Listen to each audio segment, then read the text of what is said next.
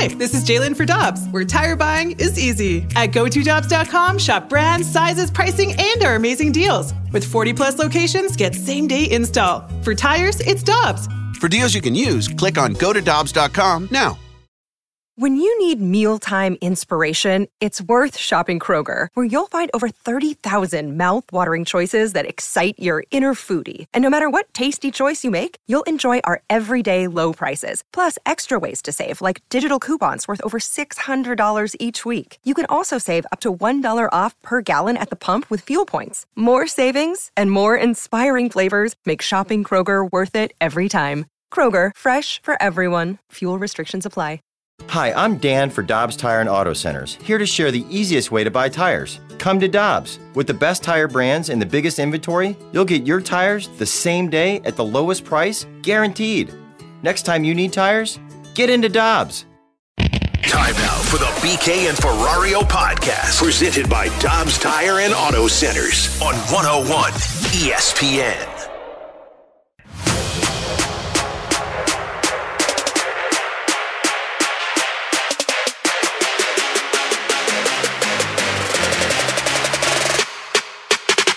It's O'Reilly to the blue line. Leddy with a drive. He scores! Leddy, his first is a blue. Pedersen into the circle. Nice play. Swept away. And Thomas with some speed. He'll go in on a breakaway. Thomas shoots. He scores! Short-handed goal for Robert Thomas. Perron running out of some room. Backs up. Gets a little more space. Goal line. Center. They score! Ryan O'Reilly from a one-touch pass from Braden Shen. Power play goal, St. Louis in a 3-2 lead. Falk in, shooting, Walker, he scores! Nathan Walker has given the Blues a 4-2 lead and bring out the Zamboni.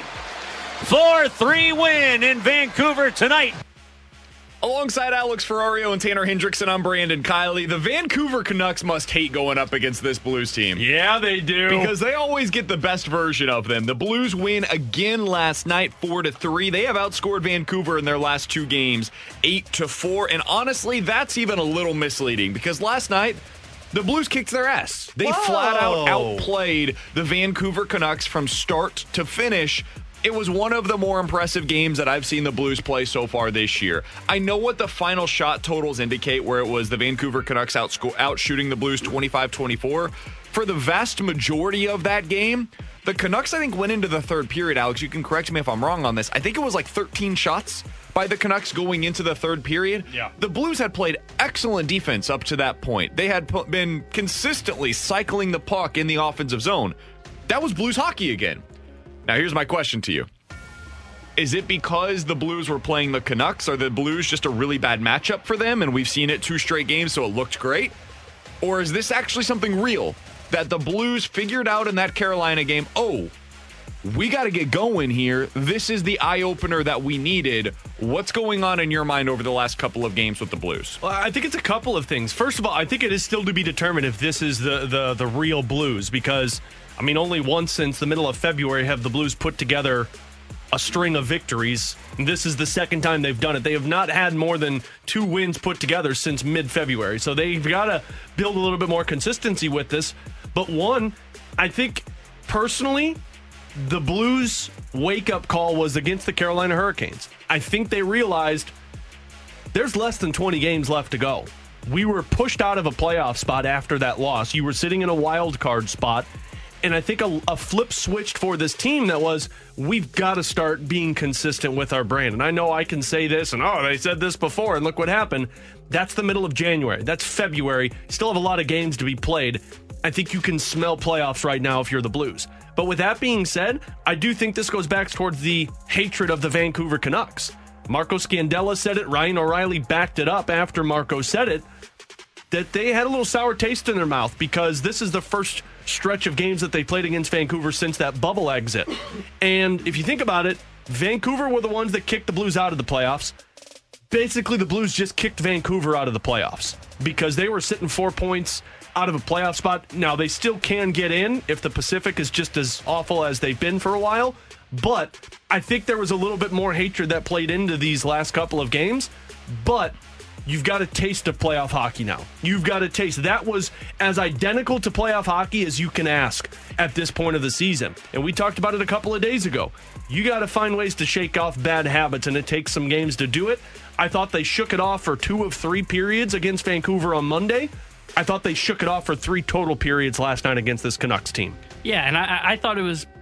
I'm not going to buy too much into it because I want to see it, like you said, Alex, a little bit more consistently. If they can play like this, these last 2 games against Vancouver, in their back-to-back against Calgary and Edmonton, then I'll be a little bit more sold on, okay, the Blues have finally gotten back into playoff hockey, because that's against legitimate playoff hockey teams right there. Vancouver's not in. I get it, they're in the race, but they're not in. I think the Blues just match up really well against Vancouver, so I read into it a little bit as, okay, it's just a good matchup for the Blues. They took care of business. If they can play this way and play, like the first 2 periods were fantastic for the Blues because the defense was really solid last night. If they can play like that against really good teams in Calgary and Edmonton, then I'll be sold that they're back into this playoff mode. But right now, I just can't buy into it because I haven't seen it consistently enough. I think these next 2 games are going to be really telling for the Blues. Bruce Boudreau yesterday, I still have trouble saying that name, said after the game that the Vancouver Canucks looked like a team that had played 5 games in 8 days. Well, guess what? The Blues are about to play 5 games in 8 days. Oh, that's not good. Well, that's what you're about to see is they play on Friday night, they play on Saturday, and they do so on the road once again against Edmonton and Calgary. Those are teams that are going to take advantage if you are not on the top of your game. If the Blues play in those 2 the way that they did in the last 2, they're going to have every opportunity to win. Maybe they don't come out because puck luck ends up going against them instead of Marco Scandella being in front of the net and putting one in. Maybe it's Matthew Tkachuk against Calgary that's doing the exact same thing against you. That happens sometimes, and you don't get the breaks, and you have a power play that goes against you, or like last night, Vancouver. What Vancouver's saying today is they got screwed because there should have been a penalty called with about a minute to go. Shoulda, woulda, coulda, Vancouver. I'm with you. But that was a break that went against Vancouver. Over the last couple of weeks, that's the kind of call that went against the Blues. And they didn't get it, and then they end up saying, hey, if we could have had that, I think we would have had a different outcome in the game. But now it's going for them. The game before, the Scandella thing, goes in favor of them. Some of that is you're making your own luck. The Blues were up, and so when they don't get that call, Vancouver doesn't, it feels worse for them. If the Blues were in the reverse situation, it would have felt different, So that's the way that it goes sometimes. But they got to continue playing this way. Against Edmonton, against Calgary, you got to sustain this level of play. I'm not all the way back in yet. I'm like JR when he said earlier this week, I need to see a couple of weeks of the Blues playing at a high level again for me to really buy back into this team as a legitimate contender. I think they're really good, but we knew the Blues were really good. The question is, can they actually play to that level consistently? Because they're going to have to in the playoffs with the way that this Western Conference playoff race is setting up.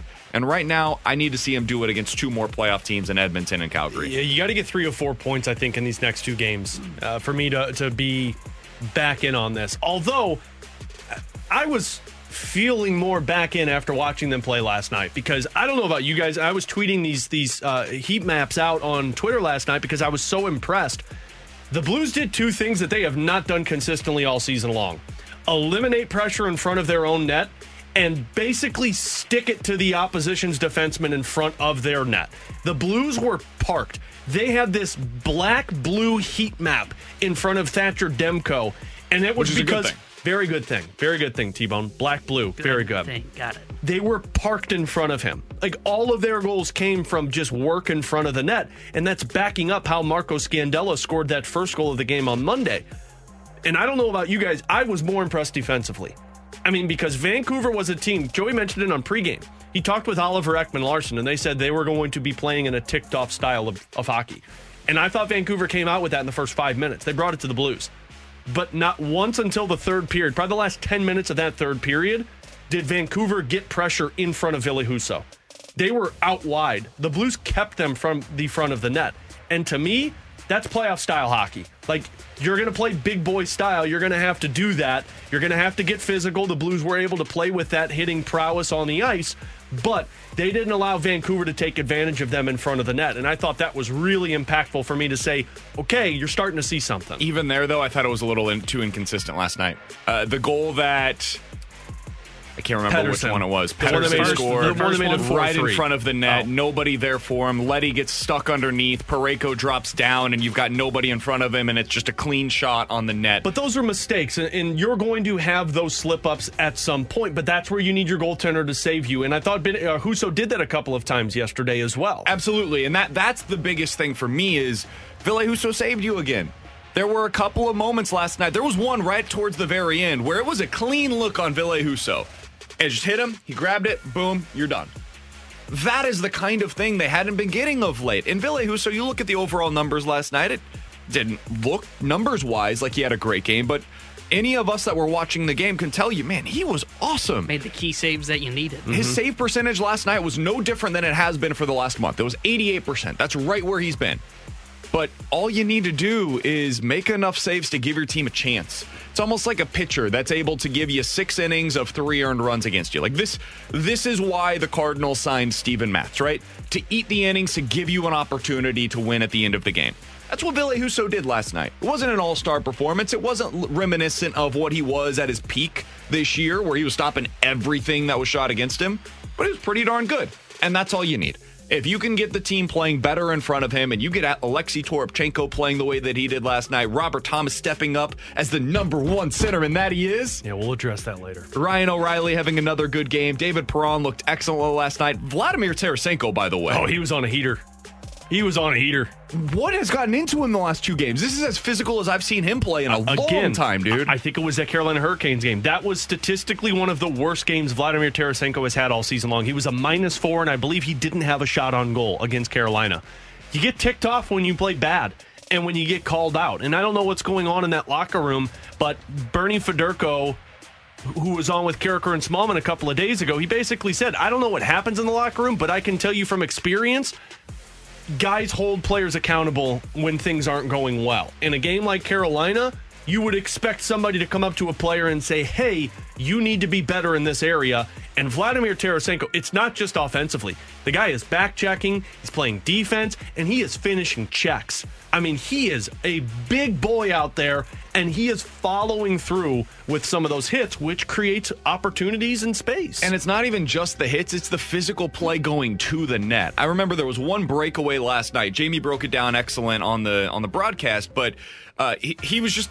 It was the classic Vladimir Tarasenko play where he goes in wide and he drags the puck alongside him, and he's got the perfect situation where he's almost screening the defender from the puck with his backside, and he just gives himself a shot on net. Like, it's just a free shot. And there's nothing the defender can do about it, because if he tries to hook him, he's taking a penalty there.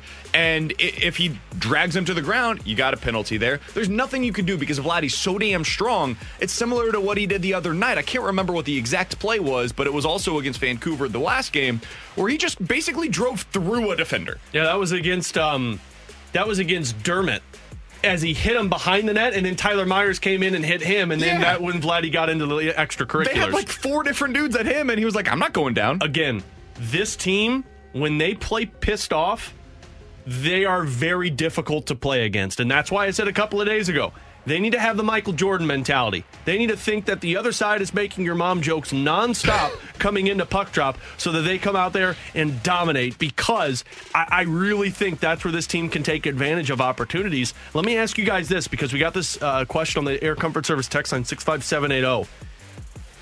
Any concerns about Kyrou? The fact that he was not in the lineup and that was a really good defensive game by the Blues? I'm not going to pretend as if I didn't notice it. I'll say that. Concerns? No, not yet. If it reverts back to the previous style of play against Edmonton and Calgary, and then the biggest test really for me is when they play Arizona and Seattle. If they revert back to not caring and they go in there and just think that because they're the Blues and the other teams are Arizona and Seattle, they're going to go in there and win, and they lose 3-1 in those games, okay, yeah, then I will be concerned. But as of right now, my level of concern is relatively low. If over the next 4 games he's back and they don't look good once again, I'm not going to say it's causation, but it's certainly correlation. and that would give me a little bit of pause, certainly. Yeah, I wouldn't read. I saw it too. It was noticeable, but I wouldn't read too much into it. I would need to see a bigger sample size without Jordan Kyrou and then see the sample with him back in the lineup, because this could have just been one of those games where the Blues just played on all cylinders, played really well, and then they could play tomorrow against Edmonton, and if Kyrou's not in the lineup, and I expect he will because it was an illness, but if he wasn't in the lineup, they could revert back to them old selves even without him in the lineup. I would need to see a bigger sample size. Like it or not, the Blues need him in the lineup. Definitely. Because he is a offensive effective player, but also, like it or not, and I said this on postgame last night, for some odd reason, every time this Blues team loses an impactful player offensively, they seem to play a lot more of a simple brand of hockey.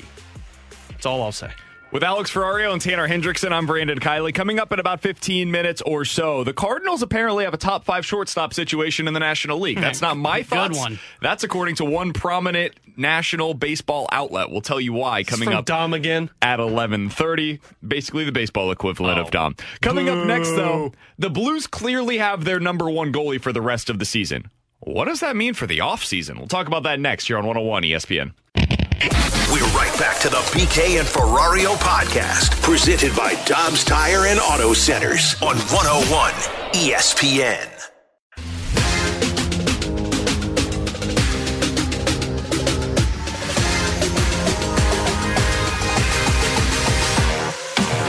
Miller walks it into Pearson. Big save, left leg of Husso, denying the Tanner Pearson shot. And here's 3:14 to go. Hughes to Pedersen, straight away, they shoot, and Husso the save. Canucks enter the Blues zone, down by 1. They center, they shoot, and a glove save! Husso! Alongside Alex Ferrario and Tanner Hendrickson, I'm Brandon Kiley. That's what it sounded like last night as the Blues take down the Vancouver Canucks for a second straight game, 4-3. Ville Husso, pretty good last night. Not excellent, but pretty darn good. Got the job done and allowed them to have the opportunity to win in the end. Alex, the bigger story, though, is not his performance from last night, but the fact that he started the game last night. We were talking about this after Monday night's game, and we both agreed. You probably go back to Ville Husso there. You probably go with Jordan Binnington on Friday night, and then Ville Husso gets the start on Saturday in Calgary. And, man, this is what we've been talking about is eventually the Blues have to make a determination. Who is their number one goalie? Well, they've made that determination. 6 of their last 7 games, Ville Husso has been the starter. 8 of the last 10, Ville Husso has been the guy that's getting the start in net. They are officially into what the schedule was in 2019 between Binnington and Allen, but this time it's reverse. Husso has the Binnington role. Binnington has the Jake Allen role. We wondered if that would end up being the case, and now I think the Blues have officially made their decision. Ville Husso, they're living or dying with that guy in net this year.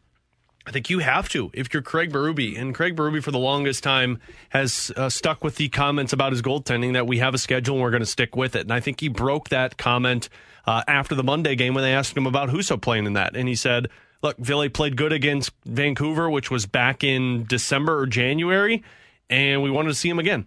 So there was no schedule there. You had the scheduled days off to where you could have gone to Binnington and then Husso and then Binnington, but you went to Ville Husso. You said it. 6 of 7, 8 of the last 10 have been Ville Husso in between the pipes. They basically have showed their hands here. They have said, without saying, Ville Husso is our guy unless something happens. And for Ville Husso, it's right. I mean, you have to have points right now. You cannot go on another spell where you lose 4 of the next 6 games. Because if you do, you're out of the playoffs. And you're chasing to get back in.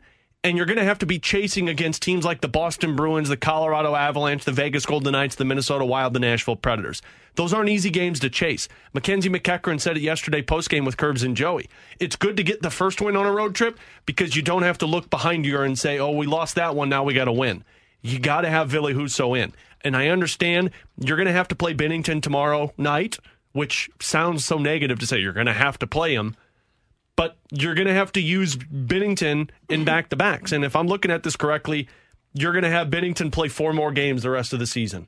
It's going to be against Edmonton. It's going to be against the Islanders. It's going to be against Minnesota or Nashville. And it's going to be against Arizona or Anaheim. I think you'll probably see 5 to 6.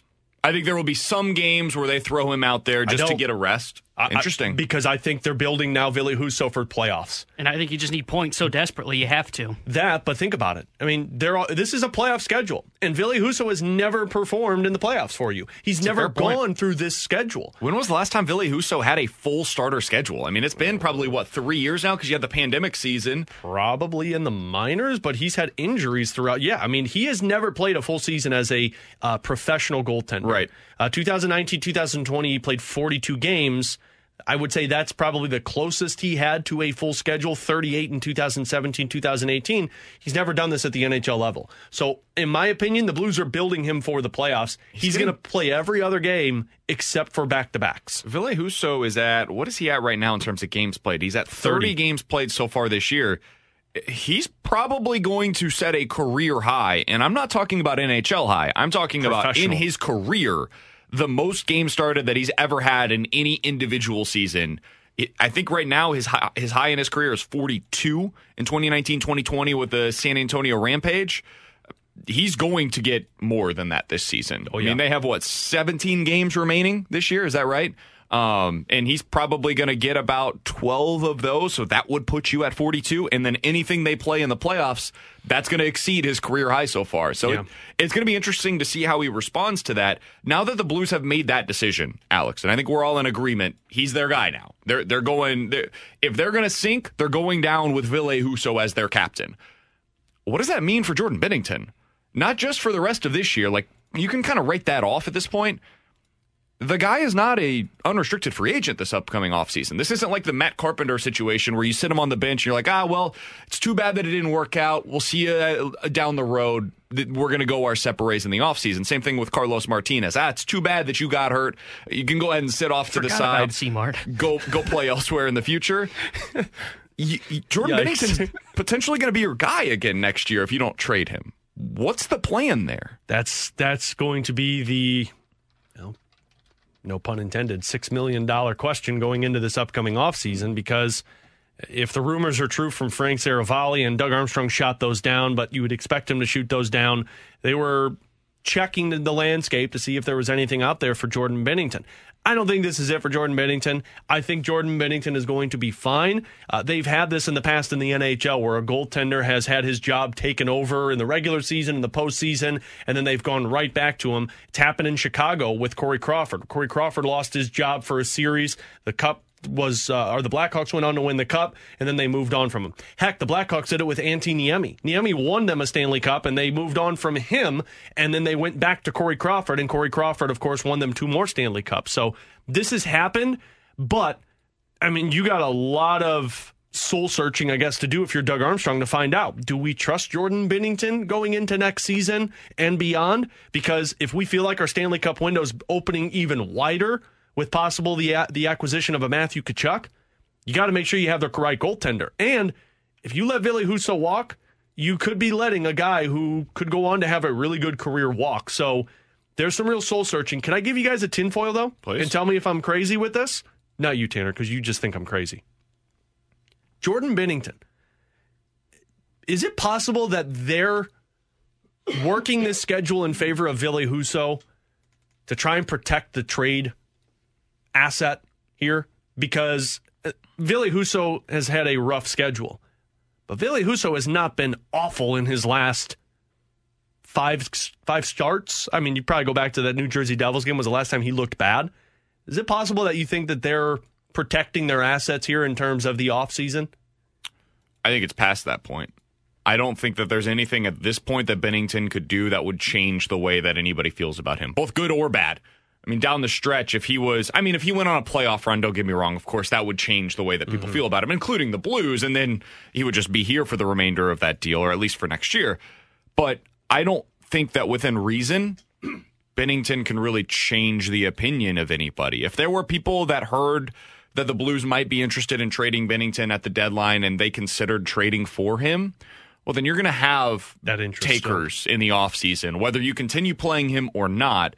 So I would say no, I don't think that's why they're doing this. I tend to lean more in the side of where Tanner was coming from, where there's just so much urgency because of how tight this Western Conference playoff race is that you've got to continue sticking with Ville Husso, and the byproduct of that is you're not playing Binnington as often. But I think it's fair to wonder. I don't think that's why they're doing this, and I don't think that it has a significant impact on his value. I do understand the question. Because if you trusted him, and I'm not saying they don't trust him, and look, this is just the tinfoil me thinking crazy here, because I also have a tinfoil that thinks I'll see him in the playoffs at some point, because that's just how crazy this season has gone. I don't like that tinfoil. Okay, I told you not to tell me I was crazy here, T-Bone.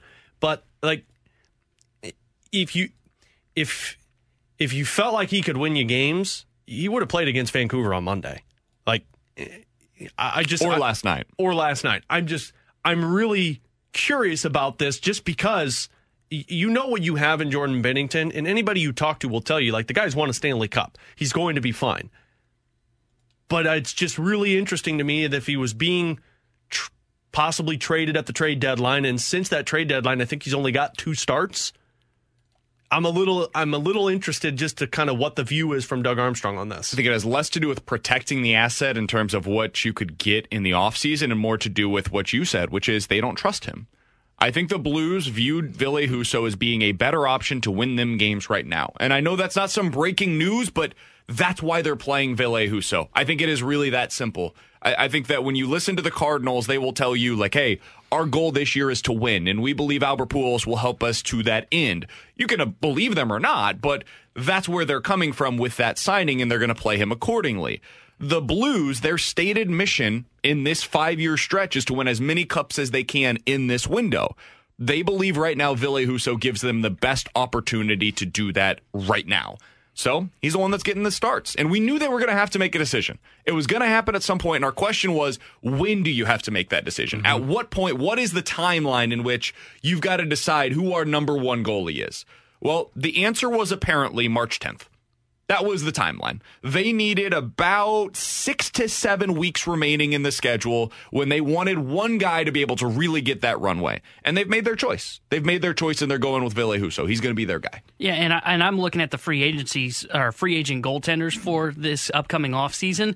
And no matter what, whether you're protecting Binnington as an asset or not, someone would be desperate enough, I think, to make a move for him, because I'm looking at these goaltenders and I go, ugh. Marc-Andre Fleury. Okay. He's the number 1 guy, but I would expect he may go back to Minnesota. Or he goes to Vegas. Or Vegas again. And again, I'm only looking at their cap hit for this year. Then you've got Mikko Koskinen, Darcy Kemper, Thomas Greiss, Jonas Korpisalo. It's basically last year's Korpisalo. Yeah, it's very similar to what you saw last year. Marc-Andre Fleury, and then it's everything else. Basically, teams, and that's a great point, T-Bone. Teams are going to see.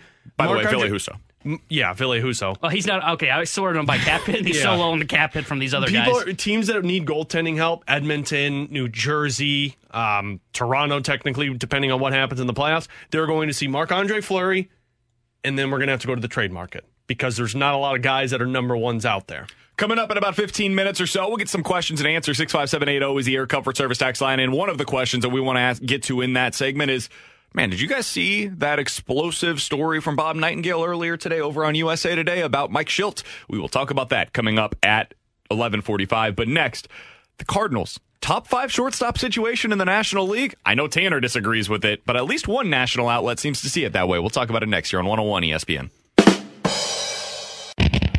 We're right back to the BK and Ferrario podcast, presented by Dobbs Tire and Auto Centers on 101 ESPN.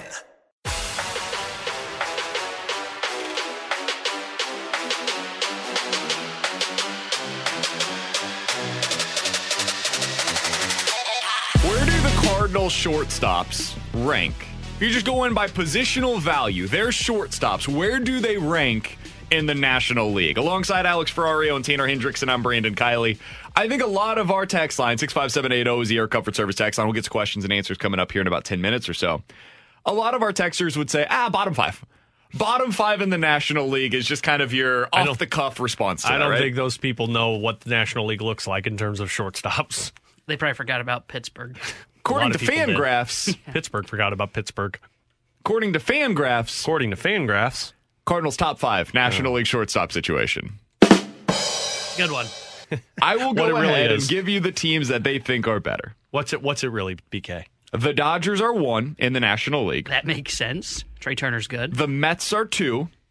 Francisco Lindor. I like Lindor. He's been good in spring. The Padres are 3, and this is a combination of Kim and Fernando Tatis Jr. because we don't know how many games Fernando Tatis Jr. will play. Padres should be number 1. It should just be Tatis. Yeah, Padres should be number 1, but okay. The Milwaukee Brewers are number 4 with Willy Adames, and number 5 is the St. Louis Cardinals, ahead of the Giants, ahead of the Pirates, Miami, Atlanta, Philly, Chicago, Cincinnati, ahead of all of them.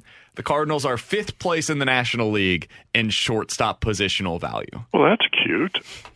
That's just not right. Does this at all That's just not right. change the way that you view the Cardinals' shortstop situation? And I know a lot of people will say, yeah, because the National League just doesn't have a whole lot of good shortstops. They're also 12th in all of baseball.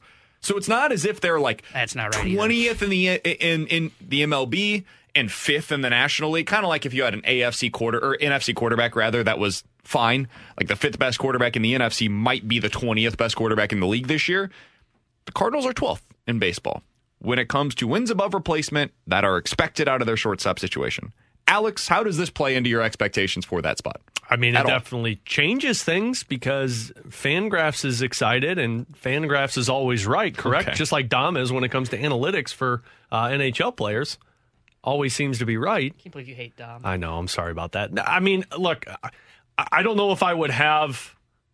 And I understand it's Paul DeJong and Edmundo Sosa, but I mean, let's be frank here. It's Paul DeJong because Edmundo Sosa is not going to be seeing a whole lot of playing time as an everyday shortstop unless something happens to Paul DeJong. And that's how they have it projected as well. They have Paul DeJong getting 530 plate appearances this year at shortstop and Edmundo Sosa getting 140. So they're basically saying Paul DeJong is your everyday starter. I mean, for me, all of the teams that are ahead of him make a lot of sense. I personally, and T-Bone, we talked about this in the office, I would have Brandon Crawford ahead of Paul DeJong, especially from what we saw last season, and he's always consistent with defense and offense. And then I think it's kind of a combination of you can pick or choose, and I'd give the slight edge to Dansby Swanson over Paul DeJong just from the last couple of seasons. Man, I'm telling you, I just think Dansby Swanson is not very good. But the last couple of seasons, he's been consistent offensively and defensively, and what has Paul DeJong not been? Consistent. That's fair, but I mean, Dansby Swanson, even as a consistent quote-unquote offensive player, last year he had a .310 on-base percentage, and he finished the year with an OPS plus that was below league average. Like, he hasn't been all that impressive either. If you're looking at, let me put it this way. Over the last 2 years, Harrison Bader has been a better hitter than Dansby Swanson has. I think a lot of Cardinals fans would hear that and would say to themselves, oh, the Dansby Swanson is not a very good hitter. The reality is he's about league average. He's fine. He's not great, but he's about league average. And I think that if you're looking at Paul DeJong, he has at least the upside, whether you believe it or not. He has the upside to be significantly above league average. So I think that's where the Cardinals would come from. And also, I think he's just a better defender than Dansby Swanson is. Yeah, see, I would still take Dansby Swanson over Paul DeJong just because, I mean, you look at his numbers last year, he was clearly better. And I get it where these projections are coming from. They're kind of taking these guys' career and then they're kind of simulating it towards how they think they're going to perform this season. I would still take Dansby Swanson over him. I would take Brandon Crawford over him, and I get it. He's an older shortstop. And then I would even throw Miguel Rojas potentially a little bit ahead of Paul DeJong. Like I mean, let's not forget, Paul DeJong did not hit 200 last year. I mean, it was... He lost his job to Edmundo Sosa last year, and he wasn't hurt. It was a bad season. Now, granted, it could have been the broken rib ended up being a factor into his struggles last season. I know that's what the Cardinals front office has been saying. You know, he's dealt with COVID. He had the broken rib. But he was bad before that, too. So I can't really buy into that. Look, I've been on this I've been drinking the Kool-Aid. I do think he has looked impressive in spring training, and I am starting to buy a little bit back into the this bounce-back season for Paul DeJong, which is probably 230 with 30 home run potential. But I got to see it in the regular season. And with that in mind, I can't put the Cardinals as a top 5 shortstop in the National League. I got to see it before I believe it because I'm looking at last year's numbers, and I go, he's like 9th in the NL. Now, I will say, though, that if that is true, where he's the 5th best shortstop in the National League at the end of this season, that changes my opinion on this team wholeheartedly. I mean, if he is, can we go through this for a second? Because I think you could make an argument that at that point, the Cardinals would be top 5 at basically every position in the National League. 100%. And that's kind of crazy, right? When you think about it, and we've had all of our questions about this lineup, and all offseason we were talking about the offense. You got to get more bats. You go around, like Paul Goldschmidt, top 5 National League first baseman. Tommy Edman. Greg Amsinger, and he's in like 13 or something. Tommy Edman. Yeah, like top 11 list. I think you can make an argument top 5 second baseman in the National League. He just won a Gold Glove in his second full season as an everyday MLB player at second base? Even if you're lower than that, he's top half of the league at second base. 5. Shortstop, we just went through the DeYoung conversation. Arenado, certainly top 5. Everybody in your outfield, I think, would be a top 5 National League outfielder at their respective positions. Maybe you could argue Carlson because right field is so incredibly loaded right now in baseball. Honestly, I think Cardinals fans, I love him. But I think the one big question would be, where do you put Yadier Molina at this point of his respective career? But if DeYoung is as good as these projections suggest, and this is what we talked about a little bit yesterday, it totally changes the way you look at the outlook of this team. And I think the biggest takeaway that I have from this, even if we disagree with the projection, this is why the Cardinals stuck with Paul DeYoung. Because they view it probably in a similar ilk to what Fangraphs is saying right now with these projections. And they say, hey, I understand Paul DeYoung might not be great, but he's pretty good. He's reasonably cheap. And we think if he bounces back, he can be a top 5 player at his position this year in the National League. And that's enough for us. We would rather have that than go out there and pay $25 million hoping for another bounce back season from a guy like Trevor Story, or $35 million for a guy that's going to be excellent. Don't get me wrong, but $35 million is a lot of money for Carlos Correa. And that's the way they viewed it. I disagree. I would have gone out and gotten that other guy, but I do understand where they're coming from at least. And that's what I was going to ask. Where do they have Boston on this list? Because I guess he's going to play second base, so it's a little bit tougher. But that's where I was going to say is, what do the projections show for Trevor Story? Because that's what the Cardinals basically sold you on in the offseason was, we think Paul DeYoung's bounce-back season is better than what we're going to get out of Trevor Story, and especially in terms of that contract value. And that's what the Cardinals sold you on was, look, the bounce back may not be what fans want, where it's what we're talking about, a 230 hitter that has 30 home run potential, but we think that with his contract is better than what Trevor Story got on the open market and what he's going to provide to this team offensively. Yeah, I can look up where he's at. They do not have him projected as a shortstop. They have him projected at second base, so I'll have to go back through and look at those rankings. I got it here right now. He's right up at or near the top of this list. They've got him projected. I know wins above replacement can go over people's head, but they've got him as a very good second baseman, third best in baseball this upcoming year with 4.2 wins above replacement this year. They've got Paul DeYoung right around 3. So they think Trevor Story is going to be an objectively better player this year than Paul DeYoung. But is he so much better that it's worth paying an extra $15 million this year for Trevor Story, or $18 million this year for Trevor Story, as opposed to going with Paul DeYoung, both of whom had very similar seasons last year, let's be honest. Story was not very good last year for the Rockies. Obviously, the Cardinals' answer is no. Even if we disagree with it, the Cardinals' answer to that question was no. So I found this to be interesting. And that's what I was going to say, too. You look at the Zips projections are projecting the bounce back for Trevor Story. So if you're projecting 2 bounce backs, who would you rather have? Paul DeYoung on, what's he making, $4 million? Or Trevor Story, who's making around $20 million? 25, yeah. That's where it gets a little tough, is you've got to go with the value as opposed to just the overall numbers. Coming up in about 15 minutes or so, Robert Thomas playing like a number 1 center. Whether we believe he is the actual number 1 center for the Blues or not, honestly doesn't much matter. He's playing like one right now.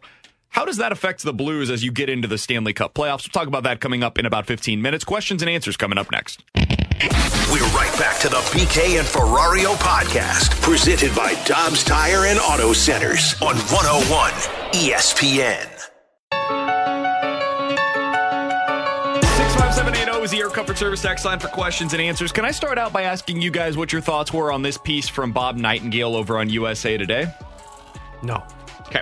I'm going to do so anyways. Just didn't know what your response would be, so okay. So Mike Schultz talked with Bob Nightingale apparently the last couple of days about what the experience was like getting fired from the Cardinals. Here's kind of the open in this story. Quote, "I have a broken heart. It still hurts. It hurts really bad.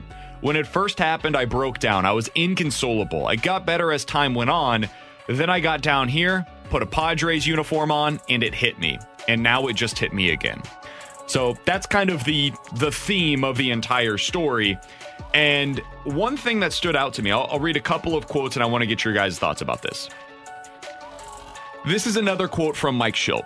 "I was getting on the phone with the thought," talking to John Mozeliak, "that it was going to be about a contract extension. I had one more year on my deal, so when I was looking at the numbers over the last few years, I was feeling pretty good about them." And then Mo started talking.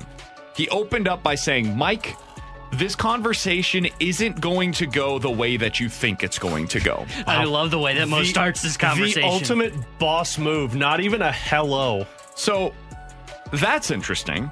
And then I thought the most interesting quote from the entire thing was actually Tony La Russa, who was asked about how he feels on this subject.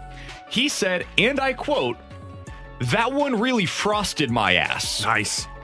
My comment was that if it was a toxic environment, it must be coming from the front office. He continues, "I'm for the Cardinals. Everybody makes their own decision. But when you start talking about that, him creating a toxic environment, it could damage his chance to manage again for those that don't know any better. He did a hell of a job. Philosophical differences, you want to say that? All right. But toxic? He's a special guy. That's why it's so important for his reputation to be intact and for it to not be smeared." End quote. Again, that came from Tony La Russa. What'd you guys make of these comments from TLR, from Mike Shildt, the way the whole thing went down?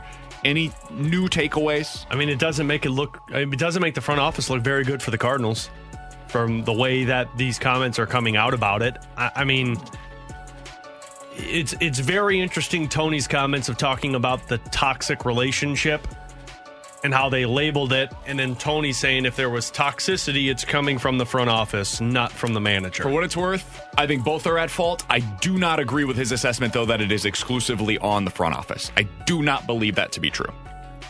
I do believe that Mike Shildt could have done a better job here in St. Louis in Mike Shildt just doesn't scream, maintaining some relationships. I understand that, but he also doesn't scream the type of guy who's going to cause an uproar when it comes to this Cardinals. BK just doesn't like him because he went Brandon. That's what I was kind of thinking. Is it because he didn't like your question after one post-game show? I think Mike Shildt is very good at having a public persona that we see. And we see the aw shucks side of him. And you didn't. Yeah, I got the full wrath. I got to see. You saw the toxicity. Everybody wanted to see the red ass that Mike Shildt had, and hey, we saw it. BK, the official scratching post for St. Louis baseball and hockey fans. I'm here for all of you. I think that sometimes we don't get to see what people are like behind the scenes. And that's the case for everything in any walk of life, right? I never pretend to think I know more about what goes on in somebody's personal life. Alex, I have no idea what happens when you go home. I don't know. I tell you all the time. I feel like I've got a pretty good idea. Yesterday when I went home, I fell down the stairs because I missed a step. I tell you guys everything. That was here, right? Yeah, that was here. You know that saying of like, don't text and walk? Found that out the hard way. Those stairs. I missed that first step, man. And then those are concrete stairs, man. I know you guys haven't watched all of The Office, but our listeners will respect this because they, know good television and not Ratatouille. But, in The Office, when Michael Scott's trying to run outside of the parking lot to see Jenna Fisher's character before she leaves, he's running and you don't see it, but all you hear is him just fall down the stairs and you see him laying in the corner of the staircase because he fell. That was me yesterday because I missed the first step. Back to what were we talking about again? I think sometimes we feel like we know people more than we actually do. And so on the outside looking in, we hear from Mike Shildt during the season, heard from Mike Shildt during the season every day. So we just assumed we had a pretty good handle on who he was as a manager, what he was like inside that clubhouse. The reality is we really didn't. And so when you see something like this that happens, it makes all of us, at least in my opinion, take a step back and reevaluate the situation. I think it's pretty clear at this point, they disagreed with the public persona that Mike Shildt was putting on. They didn't think that's the way that he was handling things internally. Now, they may be wrong, but it sure seems to me like the clubhouse has some pretty good vibes going on right now. I don't know about you. They feel pretty loose to me. I don't know that was always the case under previous management. Now, they were successful. They won, and I do not think Mike Shildt's a bad manager. I think he's going to go on to be successful somewhere else. I really do. I think he's a good manager. But they clearly believed that they needed to go on a different direction, and I don't necessarily think they were wrong. I mean, it was just shocking. And I don't know, none of us know what goes on behind closed doors. We just know what we see on this side of the business. But I mean, I've worked close to Mo when I did pre and post games for the Cardinals, and I mean, the guy, at least from my personal opinion, has no toxic bone in his body, but that's on this side of it compared to that side of it.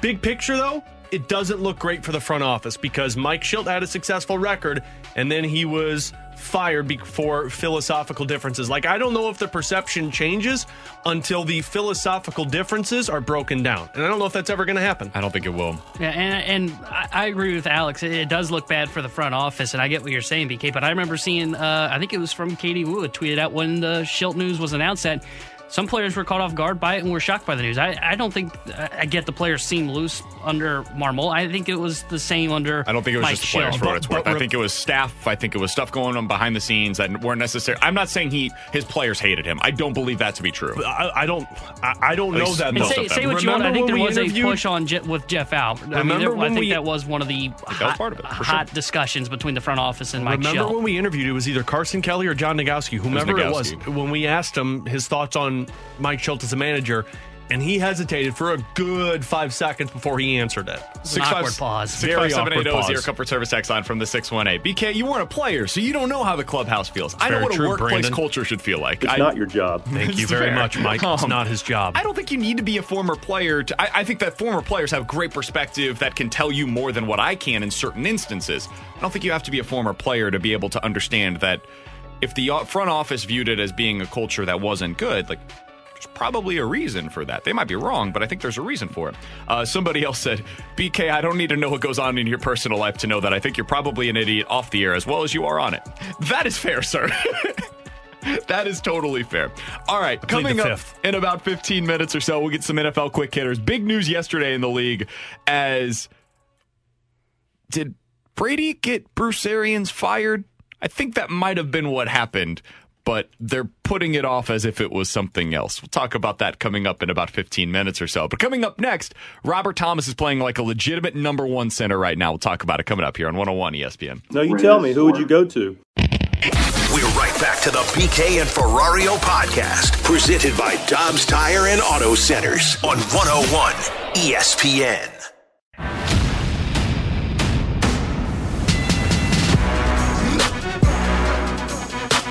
Along with Alex Ferrario and Tanner Hendrickson, I'm Brandon Kiley. Robert Thomas is playing some of the best hockey of his NHL career right now. Alex, he has 7 goals in his last 16 games. Is that good? He's up to 13 on the season now. This was the big question that we all had about Robert Thomas. Is he ever really going to be a legitimate goal-scoring threat? Well, he's now on pace to score 19 goals over an 82-game season. That is perfectly fine. If you can get to that 15 to 20 goal threshold as a centerman who's really known for his passing and playmaking skills, that is more than enough for this team, for any team, really. The question, though, that I have been asking you and that I've been getting a lot of pushback on, but I'm going to die on this hill. Yes, you are. Is Robert Thomas becoming a legitimate number one centerman? Now, if you want to claim that he's a 1A versus 1B or 1B to the 1A of Ryan O'Reilly, that's a totally fair argument, man. And I know that's really what you've been saying, and you're right on it. They have 2 number one centermen right now. But I think the way that Robert Thomas is playing right now, and last night was a perfect example with the 2 late face-off victories where they were in their own zone, and typically that's a Ryan O'Reilly spot. They went to Robert Thomas on both of those big face-offs. That is a huge moment for Thomas. He's playing on the penalty kill. He's getting power play minutes. He's in every situation type of a player right now. That's what a number one centerman looks like. He's playing close to 20 minutes per game. Again, it's the time on ice that you would expect out of a number one centerman. And John Kelly was on with the morning show earlier today. Here's what he had to say about Robert Thomas's recent play and what's impressed him so much. You know, in really 1 year, he has gone from the third line center to center 1A or 1B. That's how good he's been this year. And he's still dealt with some injuries and illness and things like that. So, I know O'Reilly is still the leader of this team and the top center, and Shen is a great player. But Robert, last night, a key example, late in the game, he takes 2 key faceoffs and win them both cleanly. And, the Blues survive and win the game. So his game has really rounded into form where you can depend on him in all situations. Alex, what'd you make of those comments? By the way, Robert doesn't flow off the tongue like Brandon does. Robert? No, Brandon. There's nothing that quite flows off the tongue the way that Brandon does when Mike Schultz When the Padres come into town, man, we got to get him on and just have him say, Brandon. I don't know that he's going to accept our Sorry, go on with interview your question, Brandon. We were not accepted into his media press conference. Not his circle of trust. Nope, we were not. Robert Thomas, what have you made from his recent performance? Look, I think what you said is correct. I mean, you are seeing the growth of a number one centerman. I mean, guys, he's 22 years old. Like, I think a lot of people forget how young Robert Thomas is. He's already got a Stanley Cup under his belt, and in a matter of 3 seasons, he's becoming a number one center. I don't think he's there yet. I think he is the 1B to Ryan O'Reilly's 1A, because last night, Robert Thomas was very impactful. Shorthanded goal, couple of big faceoff wins, but you also had a couple of big faceoff wins by Ryan O'Reilly late in that third period in their own zone just as much as Robert Thomas does. I think this is the luxury that Craig Berube has, and frankly, this is how you win a Stanley Cup. You got to have multiple guys you can trust. The Blues, I don't know what they are today, but going into last night's game, they were sitting at 49.7% in terms of face-off win percentage this season. And if they finish the season below 50%, it's the first time in 10 years that they would finish that low, which is really surprising. And Ryan O'Reilly was asked about it yesterday, and he said, I don't really know what's changed. He said, I haven't been the greatest at mine, although he was like 65% last night. But it's face-offs can be a little fluky sometimes, and too. face-offs are just as much about the wingers as it is the centerman, because the wingers have to know what the centerman's doing.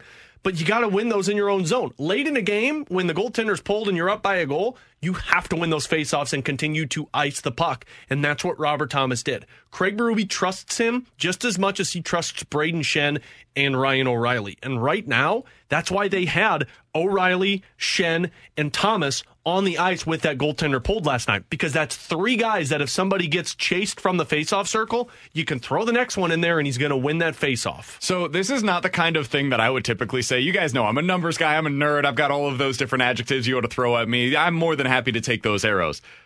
Somebody on the text line said something that I find interesting from the 636. Guys, Robert Thomas is a winner. Just look at his career.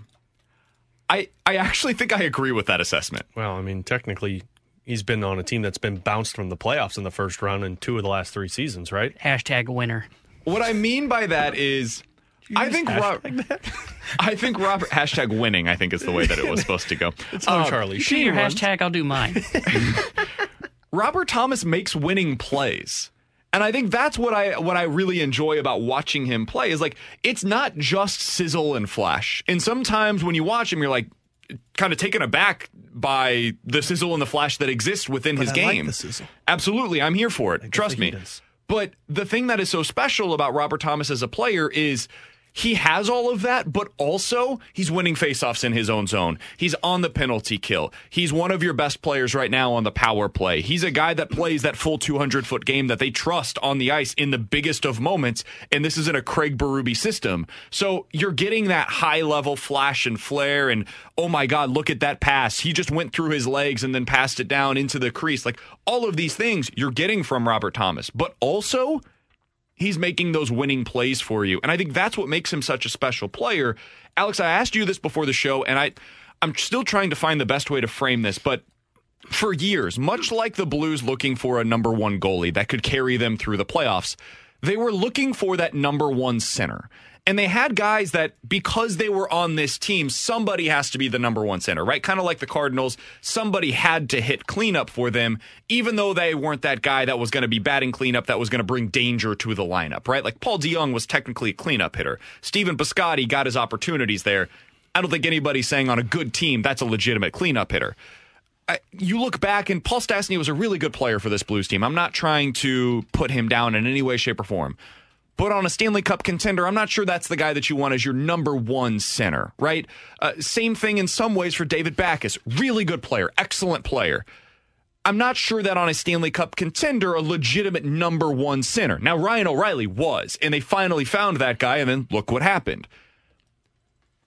Over the last maybe 20 years, Alex, like right now, you could still say Ryan O'Reilly is the Blues' number one center right now, and I'm not really going to push back. I think that's a totally fair argument to be made.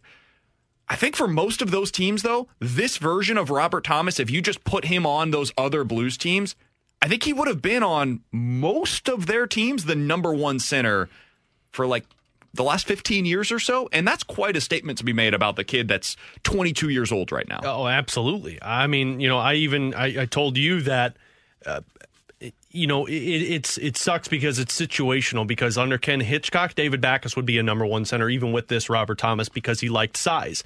But if you put Robert Thomas on any of those teams, he's your number one center. I mean, I love Paul Stastny, but Robert Thomas has just got a different playmaking ability than Paul Stastny did for the Blues.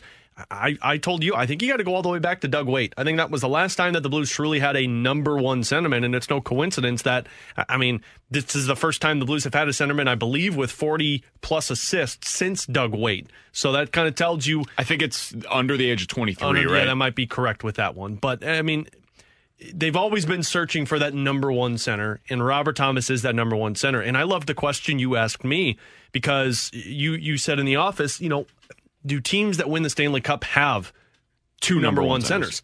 And I went back and looked at this. Tampa Bay Lightning the last couple of years. You have Steven Stamkos and Braden Point. Those are two number one centers. The Pittsburgh Penguins. You got Evgeny Malkin and Sidney Crosby. The Washington Capitals. Evgeny Kuznetsov, Lars Eller, and then Nicholas Backstrom. The Blackhawks when they had Jonathan Toews and they had Brad Richards. The Kings when they had Anze Kopitar and Jeff Carter. You can even talk about the Detroit Red Wings when they used to win it, and it was Pavel Datsyuk and Henrik Zetterberg. You've got to have multiple players that you can trust in big situations. You cannot win a Stanley Cup if you have one guy that you trust in any situation, and then you have other players that just match certain spots on the ice. You can win with those guys, but you have to have a group of players that you can trust in any moment. And for the Blues, Robert Thomas is now that guy. Within the next couple of years, by the time Ryan O'Reilly is a free agent, I would imagine the Blues are going to look at it and say, we have our number one center of the future in Robert Thomas. We have the guy that's ready to take that over. Now, maybe Ryan O'Reilly is re-signed because they look at it and say, we want to keep this guy around. He's a great leader. He's impactful for this team. Maybe he still is the captain. But Robert Thomas being 22 years old, that's the number one center of the future. And honestly, those guys are very hard to find when you're drafting in the position that the Blues are drafting in. He's Alex Ferrario. That's Tanner Hendrickson. I'm Brandon Kiley. Coming up in about 15 minutes, we're going to catch up with former Cardinals infielder Aaron Miles. Want to get his thoughts on Albert Pujols, his former teammate, World Series champions together. What he thinks of Albert coming back to St. Louis. We'll do that with Aaron Miles coming up at 12:30. But coming up next, Tom Brady. Did he want Bruce Arians out, or is this just something that Bruce Arians decided he needed to do right now? It's late March, and the coach decided to walk away. That's strange. We'll talk about it next here on 101 ESPN. We're right back to the BK and Ferrario podcast, presented by Dobbs Tire and Auto Centers on 101 ESPN.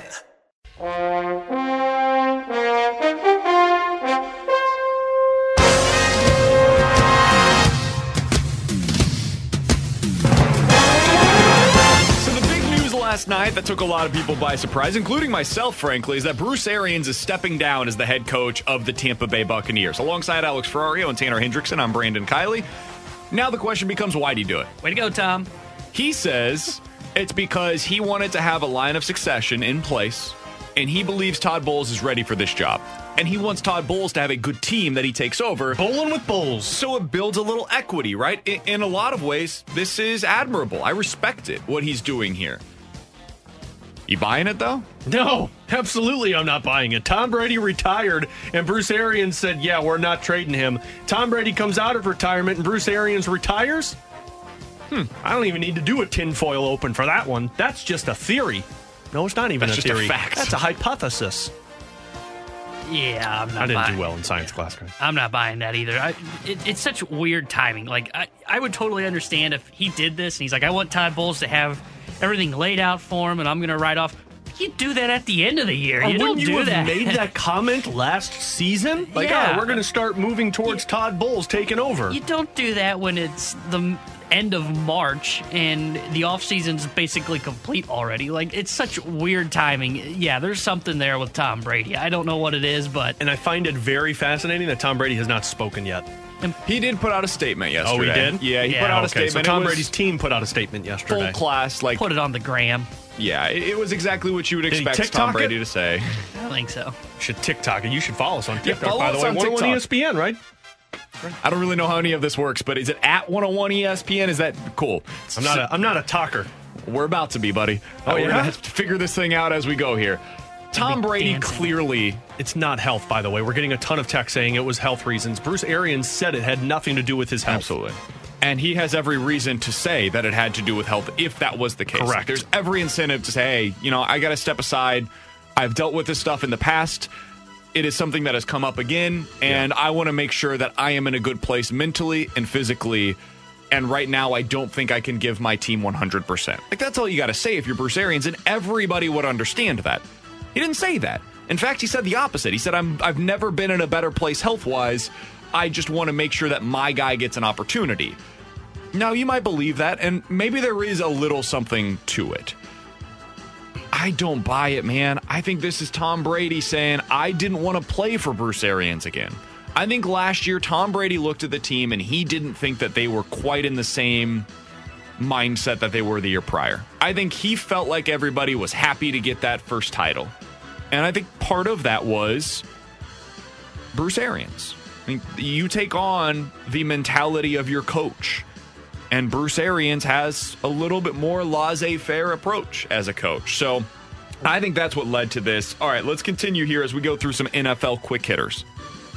Guys, there are some really good teams that you look around the NFL that got rid of quality wide receivers that need to draft one this year. Kansas City Chiefs. Green Bay Packers. If you were one of the receivers in this year's draft, Jamison Williams, Chris Olave, whoever your favorite guy is in this year's draft, where would you want to go? Where would be the team that you're secretly you're getting ready for draft day and you're like, man, I want to land on that team because of the situation that currently exists there? Well, me personally, I want to go where a quarterback's going to throw me the ball and make me look good. So I got two destinations. It's KC and Green Bay. And I would choose KC because I think Mahomes I don't think he played as well as Rodgers last year.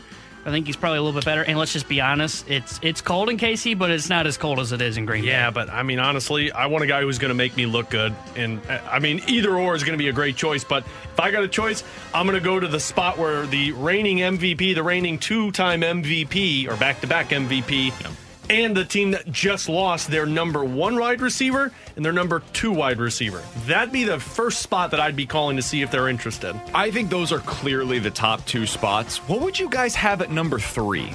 Because I've got one candidate that I'll throw out there that I think is an interesting place for a wide receiver in this year's draft. I want to hear if you guys have a different one. I think Dallas is a really interesting spot. Amari Cooper was just let go. They've got a ton of targets now. But didn't they let Amari Cooper go because they had too many targets? I think they let Amari Cooper go because they didn't want to pay him $20 million this year. He's not very good. He's solid. Well, Minnesota guy's back. Somebody said he needs to go to Minnesota for Kirk Cousins. I mean, they already have 2 stud receivers. They've got Jefferson and Adam Thielen, so they're fine. Wait, I thought Thielen was gone. I thought Thielen was gone. No. Didn't he request a trade or something? I think he might have even extended. Well, maybe I traded him in Madden. Dallas my two worlds are crossing. Dallas is a spot that I would really like to see a wide receiver land. And if I'm one of those guys, that's a place that I would be very interested in going to. Because you guys are right. The number one thing you want is to land with a really good high-level quarterback that can get you the ball. Dallas is good. It sucks so much that the Giants have Daniel Jones as the quarterback, because if I'm a wide receiver, I'd want to go where Brian Daboll is for how good that offense is. Like, I'm looking for a head coach that has a offensively inclined mindset. It just sucks that that's the quarterback. Yeah, the other one I was thinking of too, and he wouldn't be the number 1, but it would be Tennessee. He'd be the number 2 there. I mean, they let go of Julio. Yeah, and they got A.J. Brown still. So you'd be immediately the number 2 guy. And you're in a winning culture there with Ryan Tannehill. I think Tennessee would be my number 1 destination outside of KC and Green Bay. If you're one of these receivers, you're hoping you don't go top 10, right? Because listen to these teams that are picking in the top 10 this year. Jacksonville, Detroit, Houston, the Jets and Giants, both of whom have 2 top 10 picks. Carolina, who currently their number 1 quarterback is Sam Darnold. Atlanta, who right now would be starting, I think, Marcus Mariota. Yeah. And then Seattle, where they've already got 2 legitimate number 1 wide receivers. Throwing that. 11 is Washington.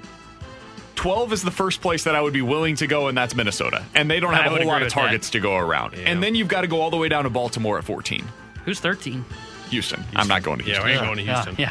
Philly, they've got 3 of the next 5 picks. The Chargers don't have any targets available. Saints have nobody to throw to you, nor does Pittsburgh. I mean, it is. New England? Maybe you're hoping New England takes I think you're hoping for somebody to trade up or to fall into the 20s if you're one of these wide receivers. That phone rings and it's top 10. Hang it up. I'm not answering. I would tell my agent, I would pull the Kobe. I'm not playing for you if you draft me.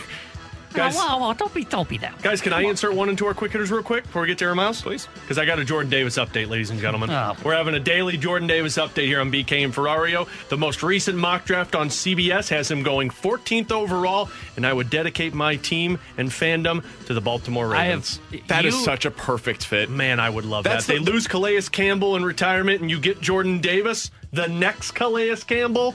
Oh. The 2 spots that make the most sense just aesthetically for me. Don't say Kansas City. No. Okay. The Chargers and the Ravens. Those are the 2 spots that make the most sense in my mind for a guy like Jordan Personally, Davis. I hope he goes to the Chargers because I look good in light blue. Do you? Yeah. Really? Mm-hmm. You also look good in backwards caps, man. Oh, we're going to discuss Don't let anybody that tell later. you We're going to otherwise. discuss that later. Alongside Alex Ferrario and Tanner Hendrickson, I'm Brandon Kiley. Coming up in 15 minutes, we'll get into the junk drawer. We will discuss the backward hat situation. But next, Aaron Miles, former Cardinals infielder, going to join the show. I want to catch up with him about what his thoughts were when he saw his buddy, his former teammate, Albert Pujols, coming back to St. Louis. Aaron Miles next on 101 ESPN. We're right back to the BK and Ferrario podcast, presented by Dobbs Tire and Auto Centers on 101 ESPN.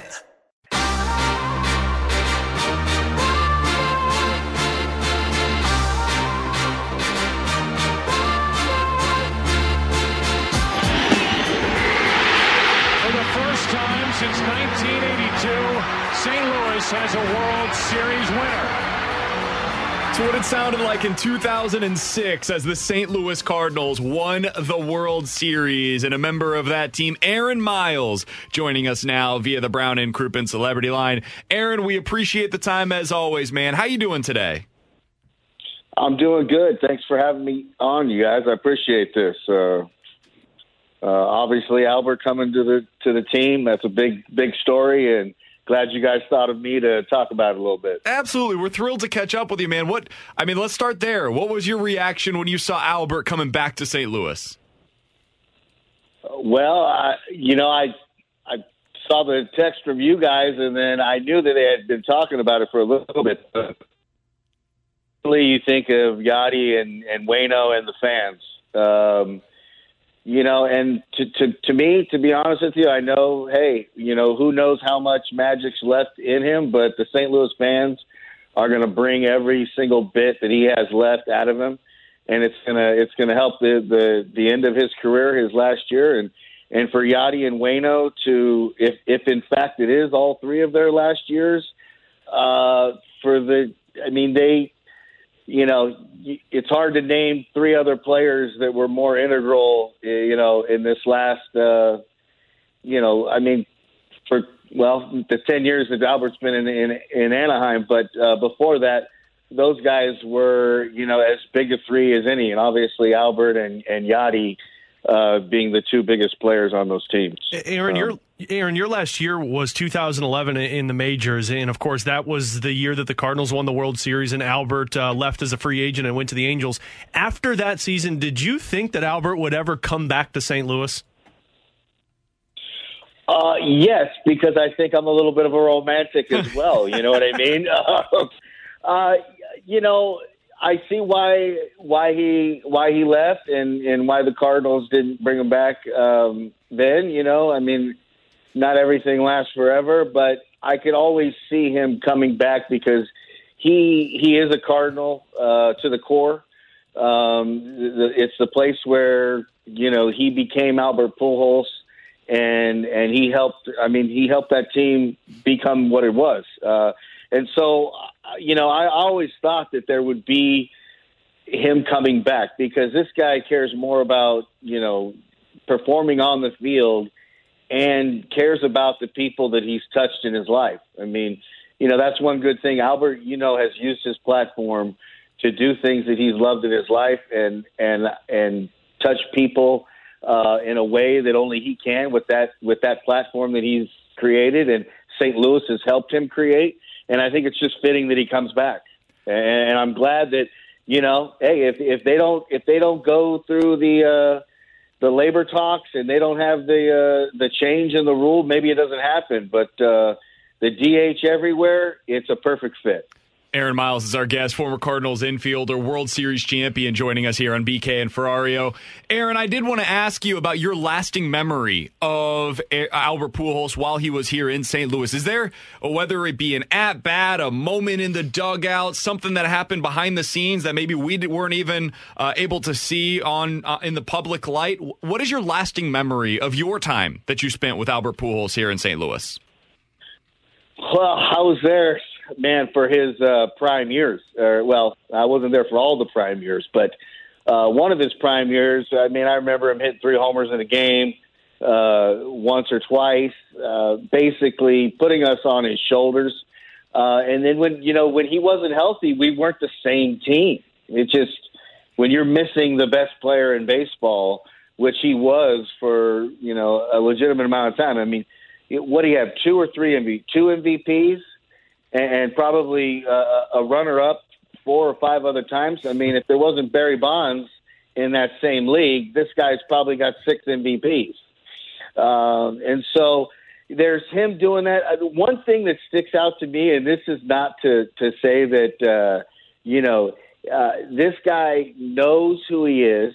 He knows what the fans want from him. I remember the World Series baseballs when we were all supposed to sign him, right? And this is not some people could take it as a knock. This is not a knock on him at all. His attention to detail, where we've got these, I think it's 100 baseballs we have to sign, right? And so, Albert knows we're all going to sign him. If you're the fan, you better make sure Albert's got his signature looks great, right? And I know if you know anything about those signed baseballs, it gets crowded pretty freaking quick. You know what I mean? So I get there, and I'm like, hey, I'm not touching that thing and for a while. I know my status on the team. I'll fit in where I fit in. You know what I mean? We get there, and Albert got there. I swear to God, he must have got to the park 2 hours earlier. He signed him very first, and his name was big on it, and it was probably bigger than everybody else's, which it should be. Get him and Tony, you know what I mean? And so I looked at it and I was like, God, the guy took up the whole space, you know what I mean? But, and then I got back and sit back and reflect on it, and I said, he got up early because he knew that the balls are going to be there that day. He gets to the park early every day. He's the hardest worker. He got there early. He signed them just like everybody that is going to get that ball wants to see Albert's name. You know what I mean?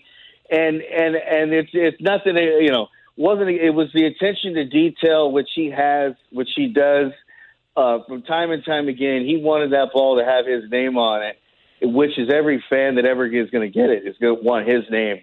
Beautiful right there.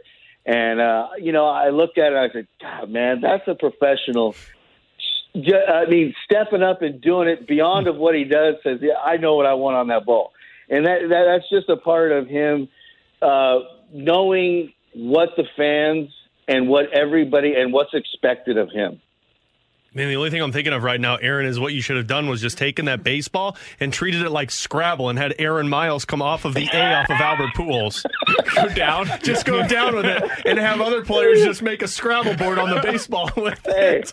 Hey, I'm not too big in stature. I had to, when it gets down to the nitty gritty at the end of the thing, everybody's trying to fit their name in, and there's Albert like, boom. And I was like, well, hey, I took one. I had a couple of those balls, and I took them to a couple of auctions, in my hometown, and I was like, it's got Albert's signature on it. That's the one thing that made it actually sell. You know what I mean? So that's fantastic. Well, Aaron, he knew exactly what he was doing, and that's Albert. Attention to detail with everything. God, I love it, Aaron. One thing I am curious about: you mentioned you being there for the prime of Albert Pujols' career. What were those road trips like? We've all seen the Last Dance documentary with Michael Jordan and that team, and I can only imagine what it would be like to travel with Michael Jordan. Everyone always notices him. Was it that way with Albert Pujols? Well, Albert is, first he's, faith in God is first for Albert. Okay. And then it's personal performance and team performance. And then it's his charities and what he can do with his platform. That's him in a nutshell. That intricate and if he takes care of himself, he takes care of the team. He's the best team player I've ever seen as far as a guy who always has the winning frame of mind and knows the strategic way to go about the approach to game.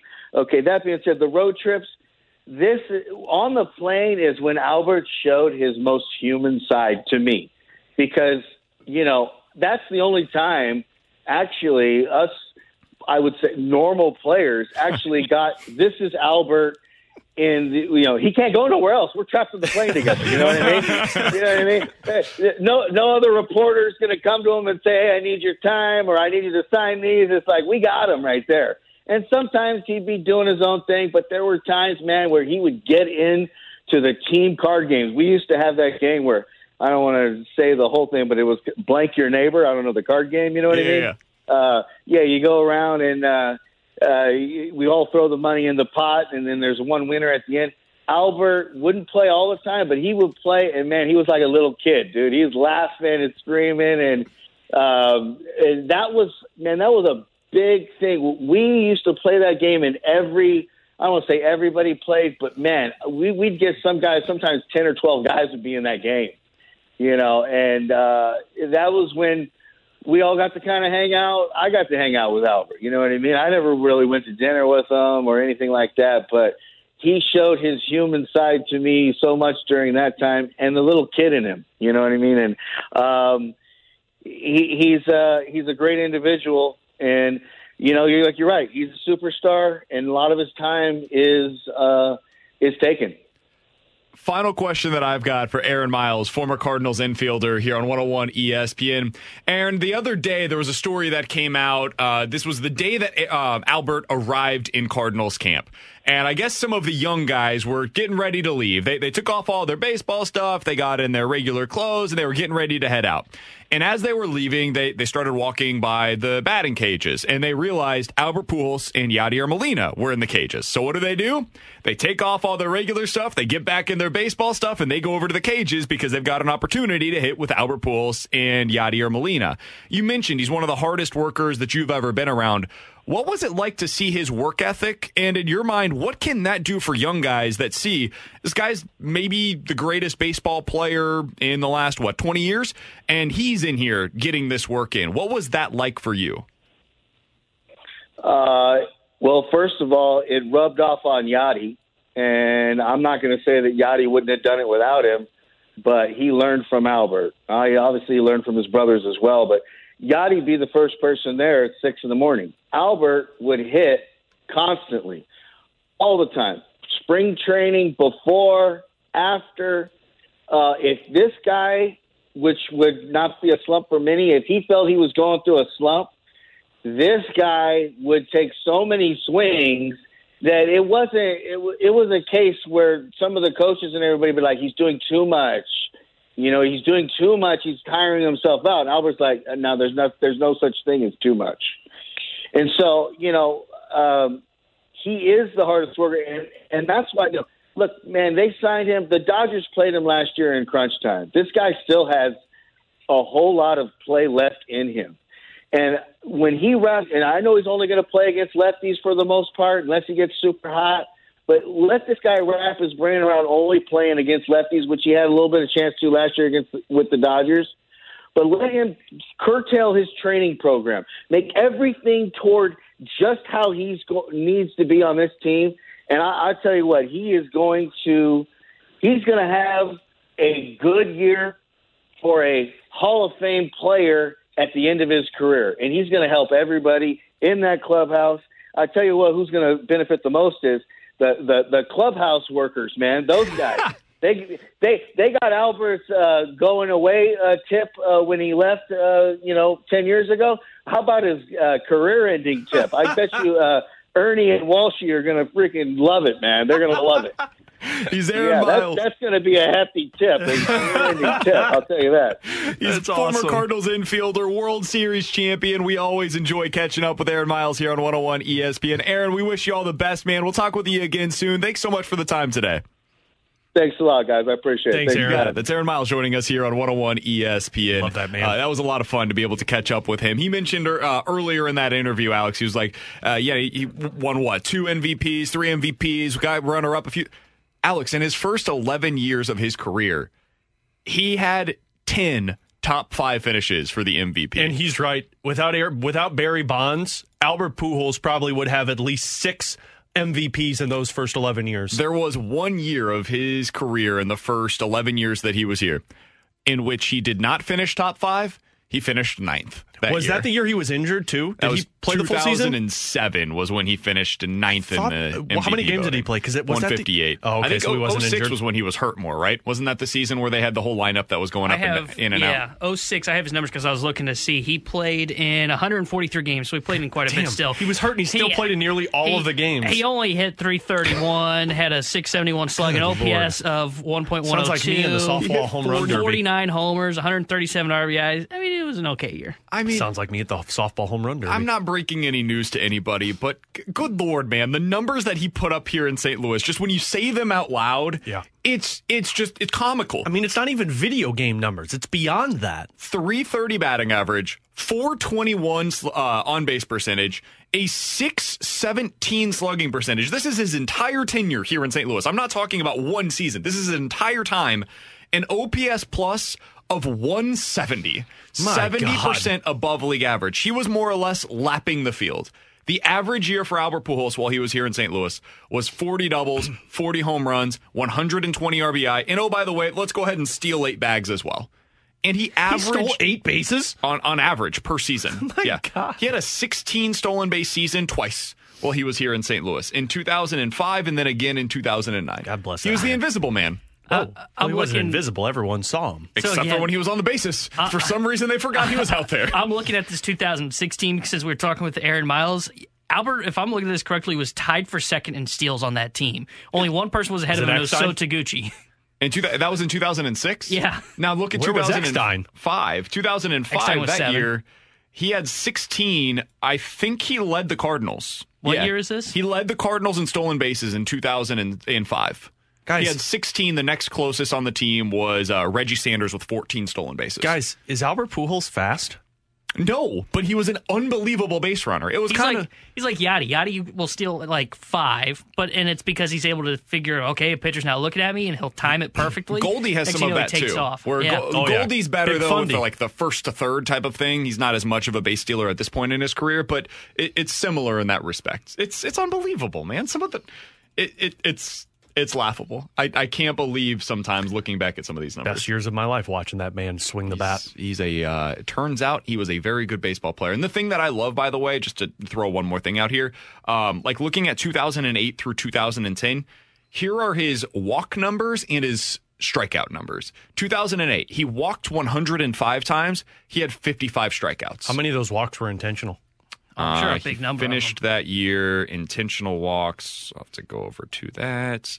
He finished I'll look in 06 just to give you a reference here. He walked 92 times, struck out 50. Of those 92 walks, 28 of them were intentional. Damn. Yeah, it got even more significant. 2009, he was intentionally walked 44 times. I mean, 64 of the times that you just mentioned, T-Bone, he was just walked because he's that damn good. Yeah, I mean, it's unbelievable. It's absolutely unbelievable. And it's amazing still. There are individuals, and there will be somebody who doesn't vote for him to go into the Hall of Fame.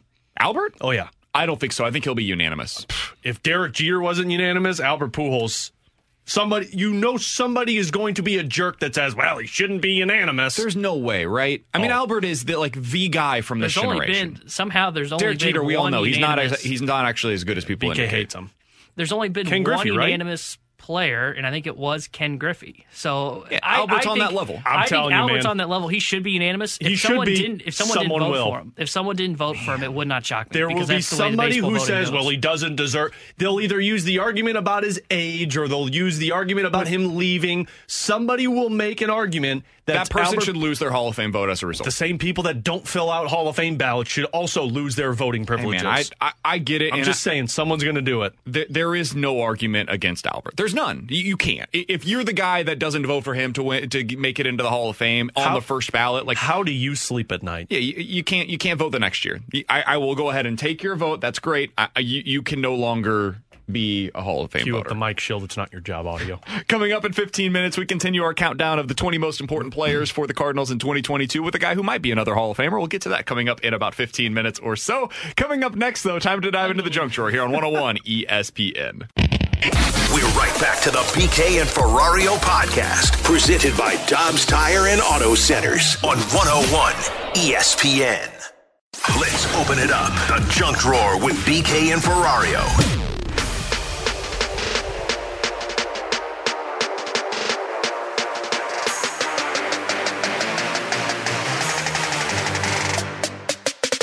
About a future Hall of Famer coming up here in about 5 minutes or so. But right now, let's dive into the junk drawer. Better be talking about Robert Thomas. So, Alex, last night, I was perusing through Twitter. Oh, you were perusing, eh? Yep. And Randy Carriker's great follow on account Twitter came up on my timeline. Great follow. What's Randy tweeting about? And sports. He retweeted, quote tweeted to be specific, your video from yesterday. Oh, those are phenomenal. First Community Credit Union game day previews with Mike Ryder as the photographer. And in the video, you had on, I believe it's the same hat that you're wearing right now. Yeah, my Dad Life hat that my wife gave me at the hospital when we gave birth to our first daughter. Dad Life. Nice. Can't see it because it's reversed on your head right now. It's true. Yeah, can you Randy apparently had an issue with this. Randy tweeted out, I need a ruling. At what age should guys stop wearing their hat backwards? Randy is apparently very, very, aggressive in the way that he views this. I felt personally attacked last night. I want to give you an open forum to be able to respond to what I believe to be your character. It's true.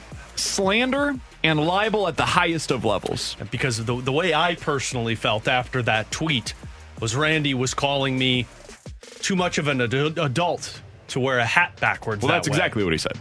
That I should be a child with wearing my hat backwards. And you know what? That's how he feels, clearly. The responses were just unnecessary. Like, I don't really care what JB47_ the man has to say on Twitter about how you should only wear a backwards cap until you're 17 years old. Well, that's false. I have taste, gentlemen. Okay. Whoa, whoa, okay, now I feel personally attacked by you. Neither do I. I feel personally attacked by you. In all seriousness, I don't know if though, you had to respond of with, the I have three of taste. us in this room, frankly, of all of us on this radio station, not named Michelle, who actually has real fashion takes, Alex would probably be my number one pick. Oh, thanks, bud. I Guys that actually know what they're doing when they're dressing themselves. A lot of that credit is to my wife, who helps me with that. Because I certainly don't. Tanner, let's be honest.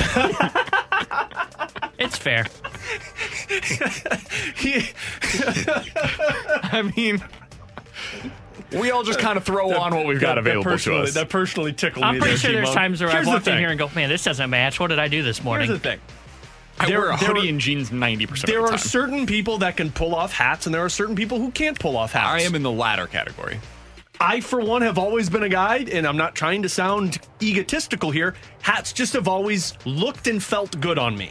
Now, I will never wear a hat in a professional setting. Now, I know we are professionals and on the air, but this is a loose environment. We're here to have fun. We're here to provide entertainment for listeners. And this, I feel, I almost fell into a trap with a audio cut that could have been snapped there. You feel sexy, huh? I was going to say I feel more loose with my hat on backwards, but, well, there you go anyway. Here's the thing.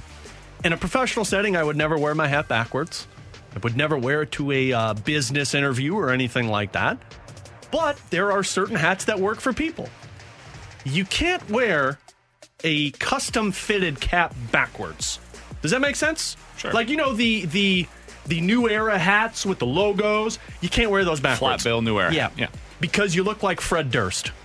And no disrespect to Freddie D, but it looks a little looks ridiculous. It looks a little ridiculous. Sure. Looks very unprofessional. But with snapbacks, I think you could pull off snapbacks because it's a casual look here. I don't understand why Randy's got a problem with my look.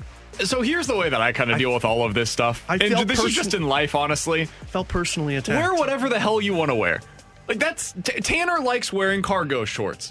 Yeah. If he enjoys Get over it. If he enjoys wearing cargo shorts, then damn it, wear cargo shorts. I like wearing you, jeans Ferrario. that kind of squeeze my hips a little bit. They make me feel good. I was going to ask you about that, man. You're a little too tight. These ones are a little. You got the Robbie Ray pants on? Like over there? smuggling grapes over there. I feel like I need to get on the Peloton a little more often lately. I enjoy jeans that are a little tighter fit. Some guys like jeans that are a little looser. That's fine. I don't care what you want to wear. If you want to wear a backwards hat, a frontwards hat, a cap that doesn't make any sense and you're wearing it sideways, that's fine. And if whatever you want to do, man, whatever makes you happy. And if you're asking when the age is to wear a hat backwards, you're too old to wear the hat backwards. So there you go. Or you probably just don't like wearing backwards hats, which is totally fine. You shouldn't wear a backwards hat if you think it looks ridiculous. Everyone's idols wear hats backwards. Somebody says you can't wear jorts. I disagree. Jorts are apparently coming back in. Now, I don't personally wear jorts, but if you want to wear jorts, go for it, man. Maybe I'll go to jorts.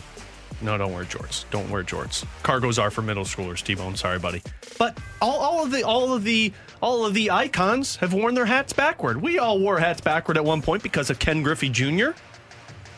And I've heard that hockey guys wear their hats backwards. And we're going to get more info on this from Joe Vitale at 1:30. Okay. Because, look, Joey V knows fashion. He's a former hockey player. He's been around some of the greats, like Sidney Crosby. I'm going to laugh if Joey says he doesn't wear a hat backwards. Oh, no. I know for a fact Joey endorses backwards caps. Somebody on the text line from the 573. So BK wears skinny jeans? I mean, not like skinny jeans, but yeah.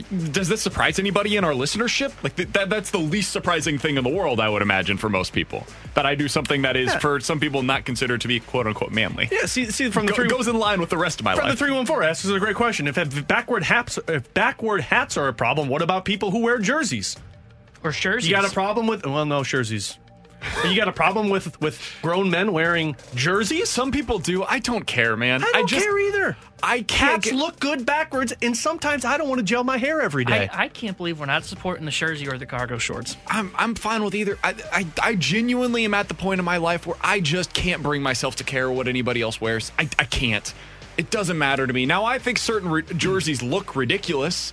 And so if you're forcing people to wear those, like on a sports team, I'm not talking about other humans on the outside. Like the Blues, like red ones, the uniforms. Yeah, ridiculous. I can judge that stuff, but if Alex wants to wear 5 to 7 days a week, a zip-up pullover, that's fine. 217, it's not a phase, Mom, BK in references to his skinny jeans.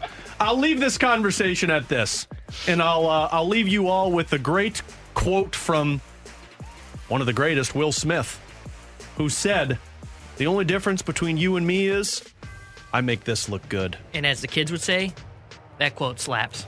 It's Gucci. Somebody says, can you wear an NBA jersey if you are an older gentleman? Oh, man. I used to wear NBA jerseys with no shirts underneath in high school. I wish I could pull it off. I was a jerk. If I'm at a beach, maybe I can pull that off. No. 99% of the time, otherwise, nope. Can't do it. I wish I could. I cannot get Other the guys image. can. I cannot get the image out of my head now. Ferrario wearing I have a basketball jersey to high school. Who are you wearing? Yeah. Who are you rapping? So I know we're super long right here. This was my rap phase where I felt like I wore the custom fitted hats backwards. I felt like I was Slim Shady. My wife tells this story all of the time because I did plays and musicals in high school. That's where I met my wife because she was at Notre Dame, the all-girl high school. And she always reminds me that I showed up to one of our rehearsals in a LeBron James jersey, which BK is going to enjoy that one. I had a white custom-fitted flat-billed cap backwards and no shirt underneath, and I was a twig.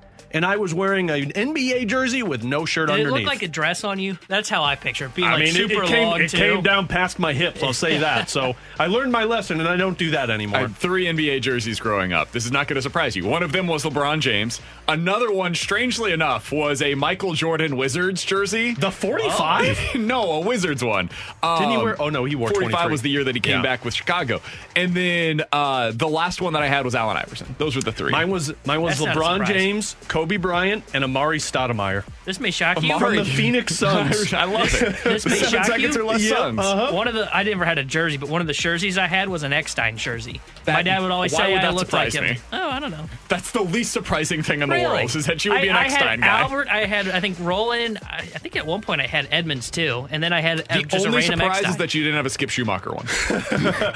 Or a Mark Grudzielanek one. Yeah. Guys, I want to thank you both, because I feel much better now about my hat being worn backwards. Will you turn it around for me? No. Coming up in 15 Suck it, minutes, T-Bone. we're playing a game of Believe It or Not. 65780 is the Air Comfort Service tax line. But coming up next, let's talk about a Hall of Fame center fielder here on 101 ESPN. We're right back to the BK and Ferrario podcast, presented by Dobbs Tire and Auto Centers on 101 ESPN. And now, the 20 most important Cardinals for the 2022 season on BK and Ferrario. Number 8, Harrison Bader. Bader hammers it out to left. Grand slam. Harrison Bader. They're pouring it on. Number 8 on our countdown of the 20 most important players in 2022 is a guy that probably should have been in the top 5. Let's be honest here. It is Harrison Bader at number 8. Alex, surprise, surprise, was at number 10. I'm a little low on Harrison Bader going into the season. Tanner had him at number 8 on our list of the 20 most important players. BK had him as number 1. I had him at number 7 on our countdown of the 20 most important players. He comes in at number 8 overall. Guys, if you're looking at what he did last year, it was one hell of a season. Finished the year batting .267. He dropped his strikeout rate from a career average of right around 30%. He was at 21% last year in terms of his strikeout rate. If you're looking at his walk rate, right in line with where he's been for the vast majority of his career. He has now been above average hitter in 3 of the last 4 seasons. He was awful in 2019. Finished that year batting .205. The other 3 years around it, 107 OPS plus, 114 OPS plus, 110 OPS plus last year. He's been a pretty darn good player for the Cardinals. And oh, by the way, a Gold Glove defender, arguably the best defender in all of baseball last year as well. If he is healthy all year this year, Alex, I think you are going to leave the season, and a lot of people will consider Harrison Bader to be a top 7-ish center fielder in the game right now. I would agree with that statement, and I think the defense is the reason why. I think the defense has put him at the top of a lot of people's minds when it comes to center fielders. The only reason I had him a bit lower on my list is it's just still unknown with the offense. And I think the offense is going to be very critical for this team. We all know what the defense is. The defense is going to be top echelon. The record shows it that when he's in the lineup, they win games. And when he's not, they lose games. And you can't deny that. But they got to get more consistent offense from him. And I think if you can have him hitting in the 8 or 9 hole this season, and he can be effective as a secondary leadoff man, somebody smart said that once, T-Bone. Thank you. That's where I think he can be a lot more critical. The only reason I had him there was because I just think there's a lot more impactful players that if they don't show up this season, the Cardinals won't be making the playoffs. If they don't have the offense from Harrison Bader, the defense can still help this team win games. There's other guys that if you don't have their offense, they're not going anywhere. Yeah, and I had him up in the top 10 because, he took strides offensively at the plate. He hit well against right-handed pitching last year, as BK alluded to. And then if you want to even dive a little bit deeper into it and look at some of his splits, look, breaking ball was his Achilles heel heading into last season. You look at 2020, he hit .205 against the breaking ball. Last season, against off-speed pitches into the breaking pitch, .254. So he's making the strides at the plate, and you could see it last year. It used to be, I thought he was just a mistake hitter on breaking balls, where it was a hanging slider. That's the only thing he could hit. He proved that he could at least make adjustments last year, and especially against right-handed pitching. He's not an easy out anymore at the plate, and his offense has improved to where he is that second leadoff guy. If you're going to hit him ninth, or today, he's hitting a leadoff for the Cardinals in their spring training game. Now, granted, some of the regulars are not in the lineup, but don't be shocked if he gets a little bit of a look at the leadoff spot this year for the Cardinals against especially left-handed pitching. If Carlson struggles against lefties and they don't want to hit Goldie leadoff, so there's a chance of that. He's got stolen base potential. You saw the outfield was a mess without him last year, and I think that showed his importance for this team because the Cardinals did not win without him, and the outfield just becomes I don't want to say it's bad without him, but it's not as elite. because Harrison Bader is one of the best defensive center fielders in the game, and him winning a Gold Glove proved that last year. Carlson's just not as good a center fielder. He's better off in a corner spot in right field. And last year when you didn't have Bader, you had Justin Williams, Austin Dean in the outfield, and the same will be said this year. Lars Nootbaar, look, he's a great fourth outfielder. I don't want to go through a stretch in which I have to start him in right field because I've had to shift Dylan Carlson to center field. Same with Corey Dickerson and all the other guys that are in the minor league system. 65780 is the Air Comfort Service text line from the 314. Guys, according to MLB Network, Harrison Bader is not only not a top 10 center fielder, he was ranked closer to 13th or 14th. Yeah, and I thought that list was ridiculous. Like the idea that Harrison Bader going into this season would not be considered a top 10 center fielder, I just don't agree with that. I don't agree with that assessment. Yes. I would have him in the top 10 right now. I'm just trying to think of like other center field, because that's the thing. Like there's just not any prolific names in terms of center fielders in baseball. Mike Trout. Mike Trout would be the guy that immediately comes to mind for most people, but I mean, beyond that, I feel like there's a lot of guys that are on the same wavelength as the others, unless Buxton, I'm missing Luis Robert with the White Sox if he's healthy. Yeah, Buxton for sure. But he's a guy that's never healthy. Right. But you're right. That's what I'm saying. Like there's a lot of guys that are just in the same wavelength. So Harrison Bader, in my opinion, has already started to move towards this top 10 in Major League Baseball. But I just think you have to have some consistency this season to be there consistently. And look, it's no tell that the Cardinals were, if I'm looking at this correctly, 61-40 when Harrison Bader was in the starting lineup. That's not a small sample size. That tells you that this team is better off when Harrison Bader's in that lineup, providing stability to the infield. And that's why I had him so high on my list in terms of how important he was for this season. I think last year I had him pretty low. I know he was in my top 20 for sure, but I think I had him very low because I just said, if he plays good defense, it doesn't matter. Look, he can provide something at the plate now, too. I mean, we talked about it earlier in the offseason. He's a guy that has home run potential of, 20 home runs? I mean, you could easily see him getting to that this year. He has the pop. He can hit for the average. And he's got the speed to be a 20 to 30 stolen base guy. I mean, you have that in your outfield, plus he's providing elite defense. I mean, he's a difference maker, and that's what the Cardinals need in center field. Ronald Acuna Jr., he's a corner outfielder, isn't he? He's left field. Mostly right. I was going to say, he's not center.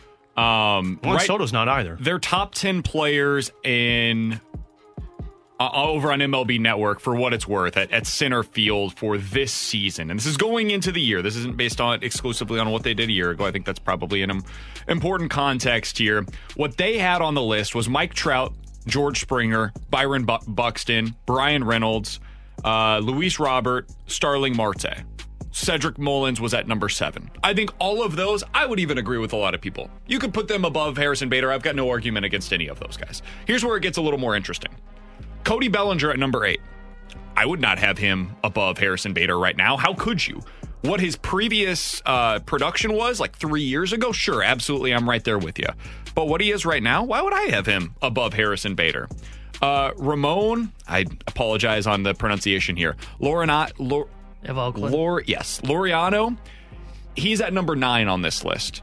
He's not all that different in terms of what he's done the last few years compared to Harrison Bader. Now, early on in his career, 2019, he was excellent at the plate, had an 860 OPS. The last 2 years, though, he's batting an average of 235.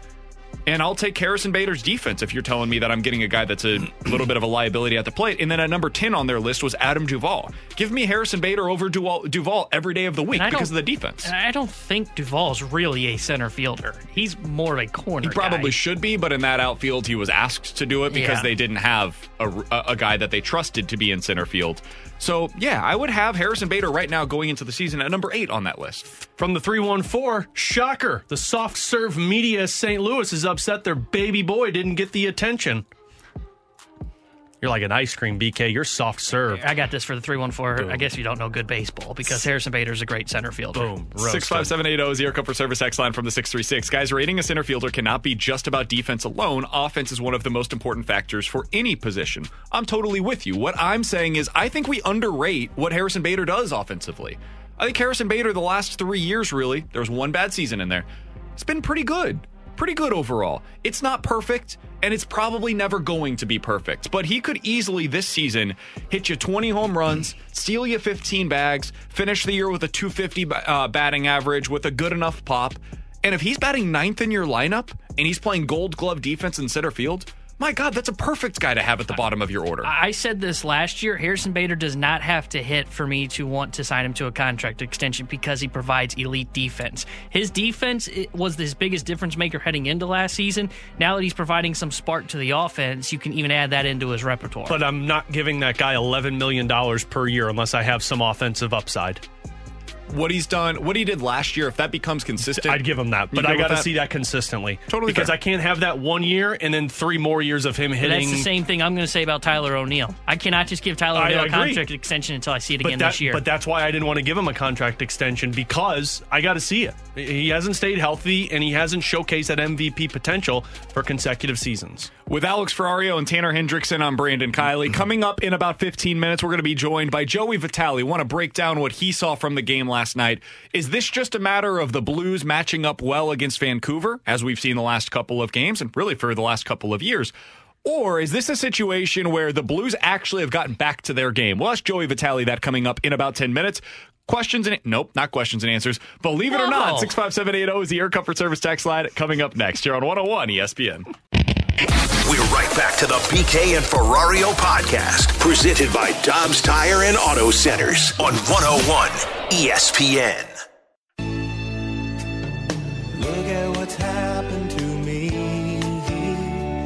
I can't believe it myself. Suddenly I'm up on top of the world. All right, what? It's all great text. Well, don't ruin my moment.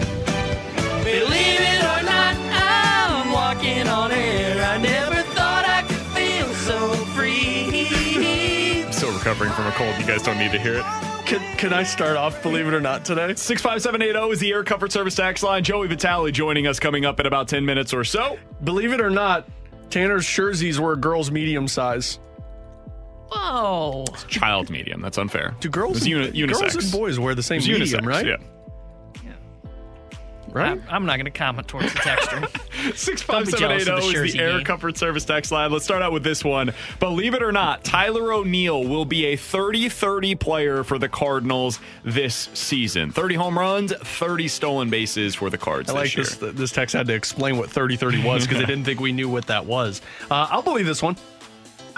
Somebody just tweeted me and said, Ferrario thinks Bader's going to steal 20 bags. He's only got 9 in his career. Yeah, but they got Skip Schumacher now, who's going to... He's only got 9 in his career? That's not true. I mean, we're going off of somebody who tweeted me that. Like, come on now.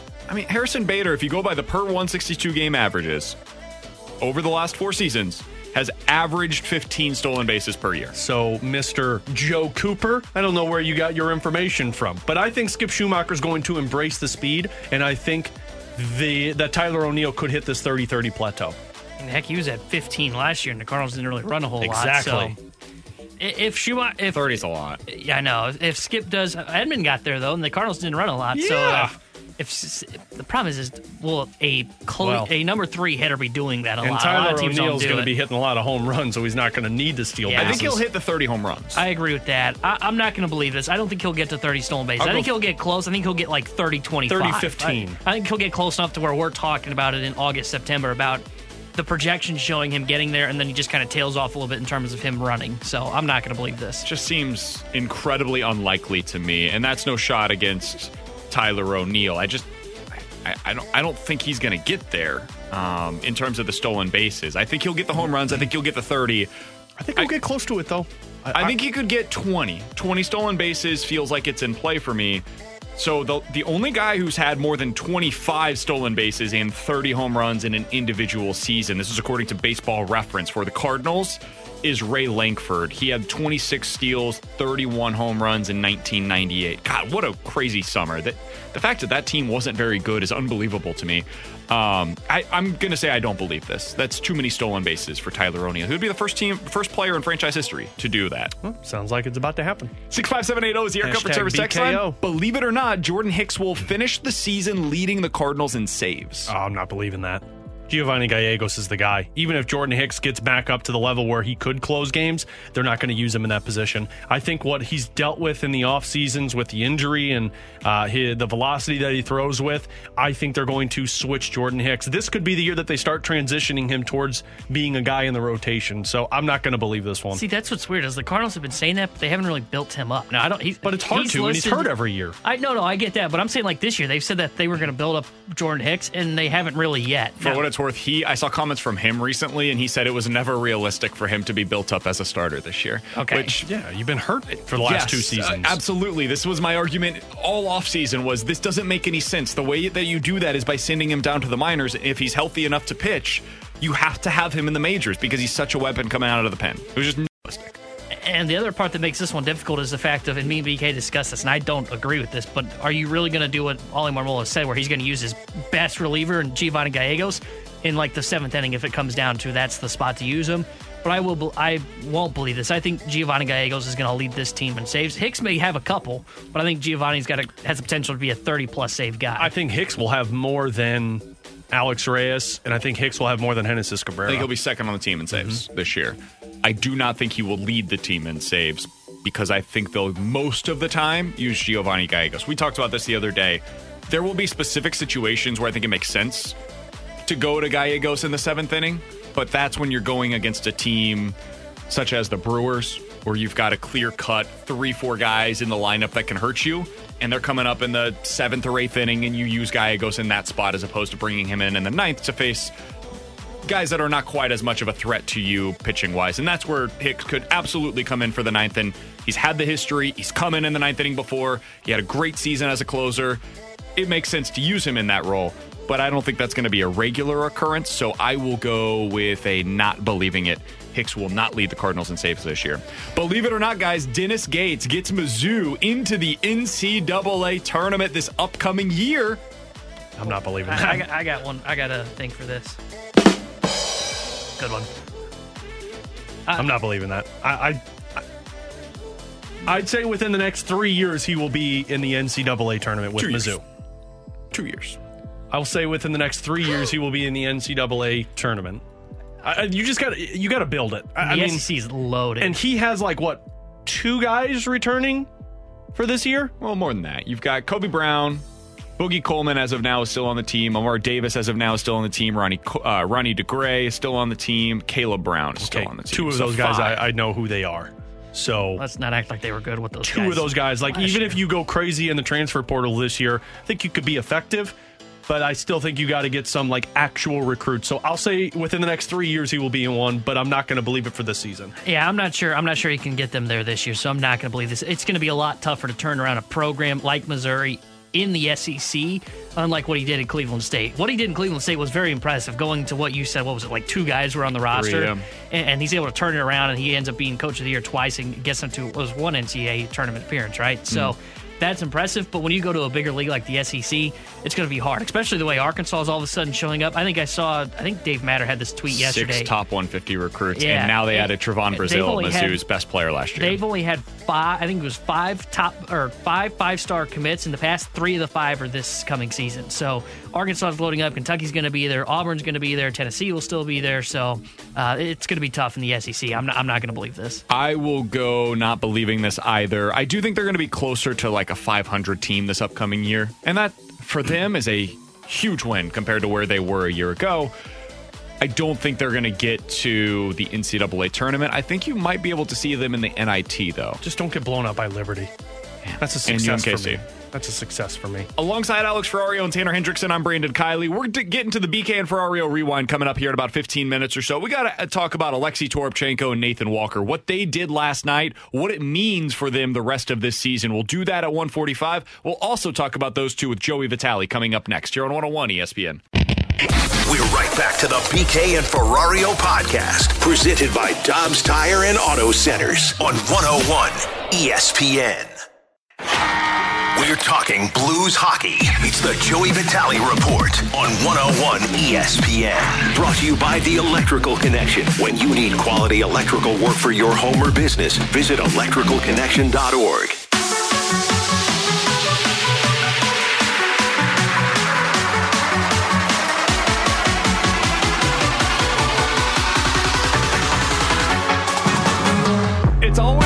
to go to Western Canada. That's what I've heard from all of the hockey players. This is the road trip that they look forward to all year long. Not Florida in the middle of December. Nope. It's Western Canada in late March, early April. It's beautiful this time of year. In all seriousness, I've heard Vancouver's beautiful. Edmonton, Calgary, I don't know. Let's check in with Joey Vitale, Blues analyst for 101 ESPN and the Blues Radio Network, joining us via the Brown and Crouppen Celebrity Line. Joey, how you doing today, man? Joey!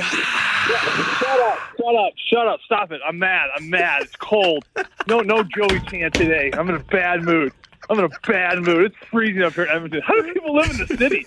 I just don't get it. I mean, thank God they have the Oilers here. I am miserable. Joey, it's 45 degrees up there. Joey, the fact I heard the wind blowing in your phone when you started saying shut up. I'm trying to get to the rink. I'm going to have to stop and duck into a building so I can do this because it's just so freaking windy. I don't know. Listen, guys, I'm not into politics. I don't follow all this stuff. People keep talking about this global warming thing ever since I was born. What are they talking about? I have been trying to thaw my body out since the end of November. I can't get a break. There's no sun. It's never getting warmer. Tell those people just to shut up. I don't know. I just don't get it. Joe, are you a bath guy or a shower guy? Because if you just go sit in a nice hot bath, you'll warm up. A hot tub or a sauna or something. But nowadays, you go to these hotels, you got to pay for everything. Everything used to come with the service. Joey, weren't you just telling us about how New York had all of these great amenities 2 weeks ago? The wind is blowing. Are you okay, man? New York. I'm going to step into a building here, guys. I apologize. Edmonton's ridiculous. I don't know how. Honestly, if it didn't have Connor McDavid, that was still playing. They would say, "Hey, you want to come play in Edmonton?" I'm like, unless you pay me $10 million, no, I will never, ever come to Edmonton. But no, it's. I tell you what, I'm going to step into this building here. Oh, that's much better. Warmth is good. Oh, good. How you doing? Joe, I need your expert opinion on this, buddy, because I felt personally attacked last night. I had my backwards dad cap on, and Randy Carricker had to put a quote tweet out that said, "At what age are you too old to wear a backwards cap?" Joey, are you with me? Backward caps are still in, my man. Oof. I mean, on camera, Alex, you really put yourself out there. I don't know. I don't know if I would have done that.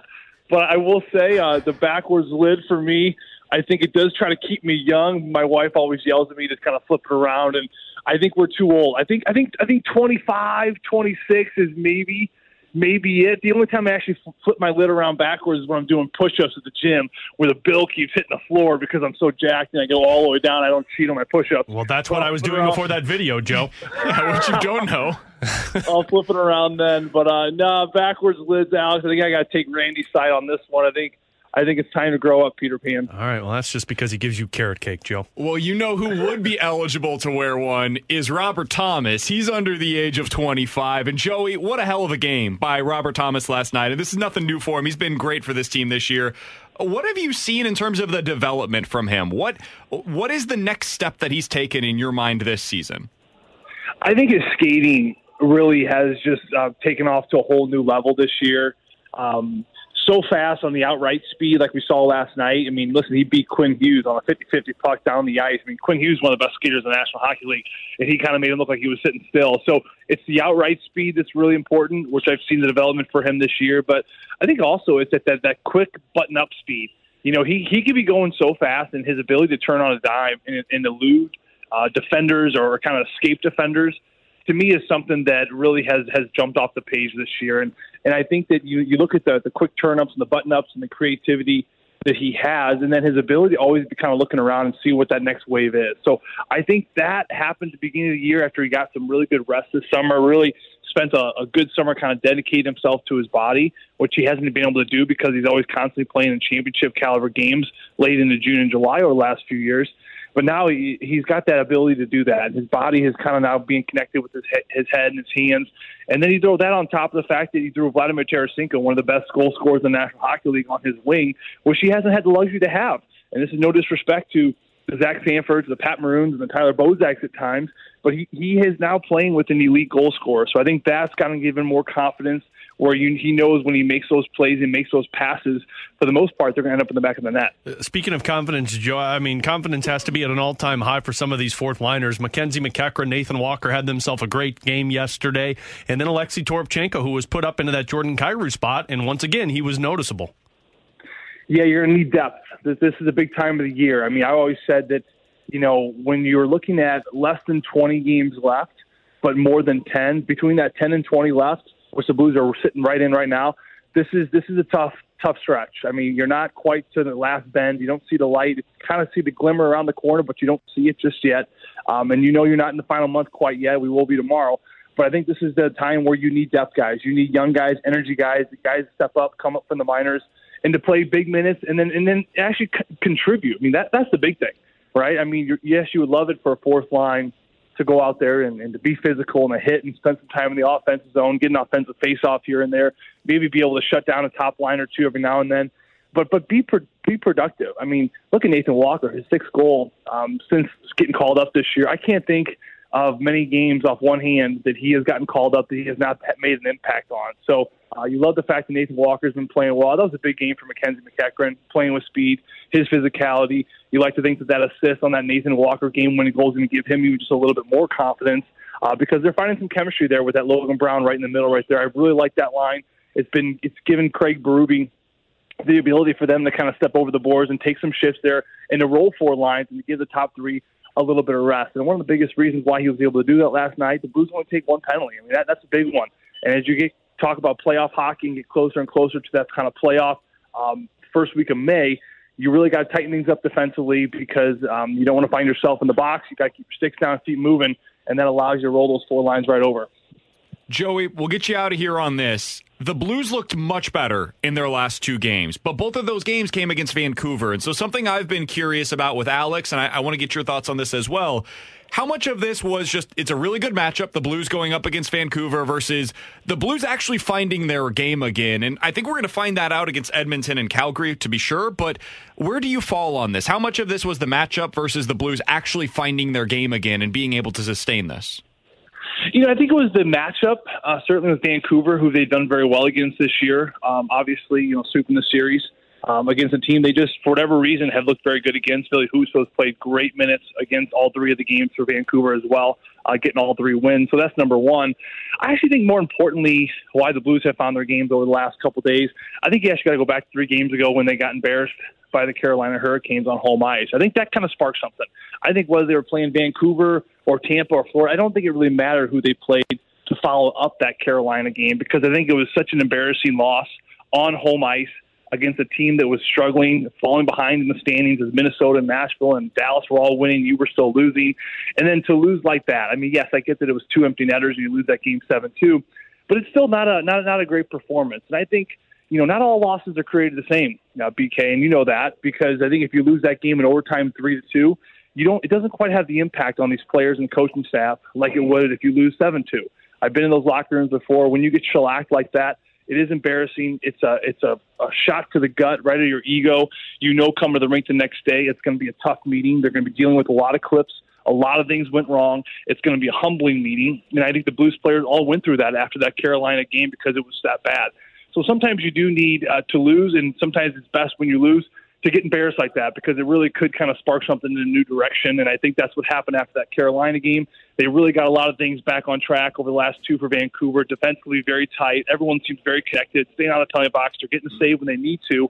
So long story short, what I'm trying to say is every now and then you do need a bad loss like they had against Carolina to kind of get something going in a new direction. He's Joey Vitale. You'll hear him on the call. Blues versus Edmonton tomorrow night. Joey's very excited to be in Edmonton right now. I got to go back outside. I got to go back outside to the rink. I can't believe I go back outside. Oh, my God.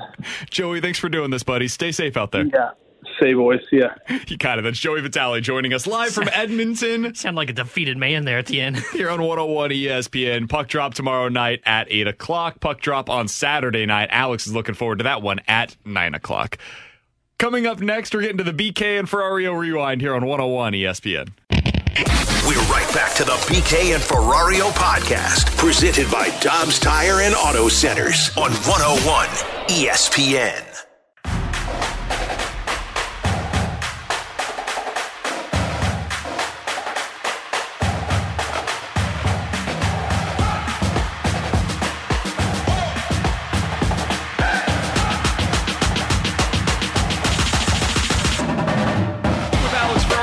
Tanner Hendrickson. I'm Brandon Kiley. If you missed anything from today's show, be sure to check out the podcast page. It's all presented by Dobbs Tire and Auto Centers, 101ESPN.com. The free 101 ESPN app is where you find it. Also, be sure to follow us on TikTok at 101 ESPN. Apparently, we're doing a push for that. So TikTok is where you can find us now at 101 ESPN. T-Bone's doing a dance later for it. You are over there. Be sure to do that. With it.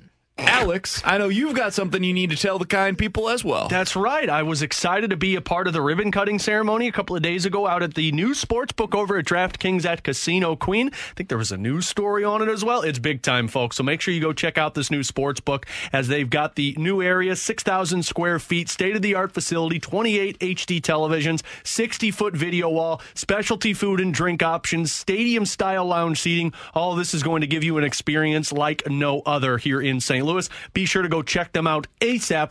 And, heck, go out there for the Final Four this weekend and make some bets on Duke pulling out a championship victory. You could bet on Duke or you could bet on Alexei Toropchenko being the next Oscar Sundqvist for the Blues. Alex, I was very impressed last night. Alexei Toropchenko finished the game with 15:37 on the ice. This was his first real opportunity to be a top 9 winger for the Blues. I thought he was really good. I know he finished the game as a -1. I don't much care. He was impactful. He was consistently playing that north-south style that Craig Berube has talked about. He was a predictable player on the ice. He fit in very well with Barbie and Shin on that line. I know Jamie was mentioning throughout the game, that line, especially after the first period, really impressed him. I don't think he's going to be a guy that consistently gets top 9 minutes, both this year or in the future. But I think he's earned himself into the lineup. I think he is a guy that needs to be out there for every game from now until whatever the season ends. And next year, if he continues playing even close to where he's at right now, I think he's a guy that comes into camp expecting to make the team as a fourth-line winger for you. Oh, I think he's already solidified himself as a fourth-line player for the next few seasons until his contract is up. To me, last night, he solidified his spot in the playoffs because he was noticeable. And Bobby Plager used to say it all the time. When you're a fourth-liner, you just got to be noticeable. And he was. He created 2 scoring chances off of just his speed and size alone. That's one thing that he has that not a lot of other players have. You know, Jordan Kyrie's got the speed, but he doesn't have the size. Toropchenko's got both of those things, and he can create offense. I think what you're seeing right now is the evolution of the next Oscar Sundqvist. In my personal opinion, Alexei Toropchenko is going to be able to take over that role that Craig Berube said was the key to the engine for this Blues team. So keep an eye on Toropchenko because I think he's going to be very impactful, as well as Nathan Walker. I give you a lot of crap. You talked about the next Hull and Oates. I don't think that we ended up seeing that. Well, I got Oates correct. Credit to you. You were calling Toropchenko before the season. I remember in a Ferrari 05, you brought him up as a guy that could impact the season. I hadn't heard about the gentleman before that, really, other than what I had heard from him just literally being on the ice. I knew very little about his game. Mm-hmm. He's been a really impactful player for this team. It's been good to see. I hope he's able to continue that. We will watch him tomorrow night in action against Edmonton. We will be back tomorrow at 11 a.m. The Fast Lane coming up next. Hashtag winner. I think Robert. Hashtag winning, I think, is the way that it was supposed to go. It's on Charlie. You do your hashtag, I'll do mine. You've been listening to the BK and Ferrario podcast, presented by Dobbs Tire and Auto Centers on 101 ESPN.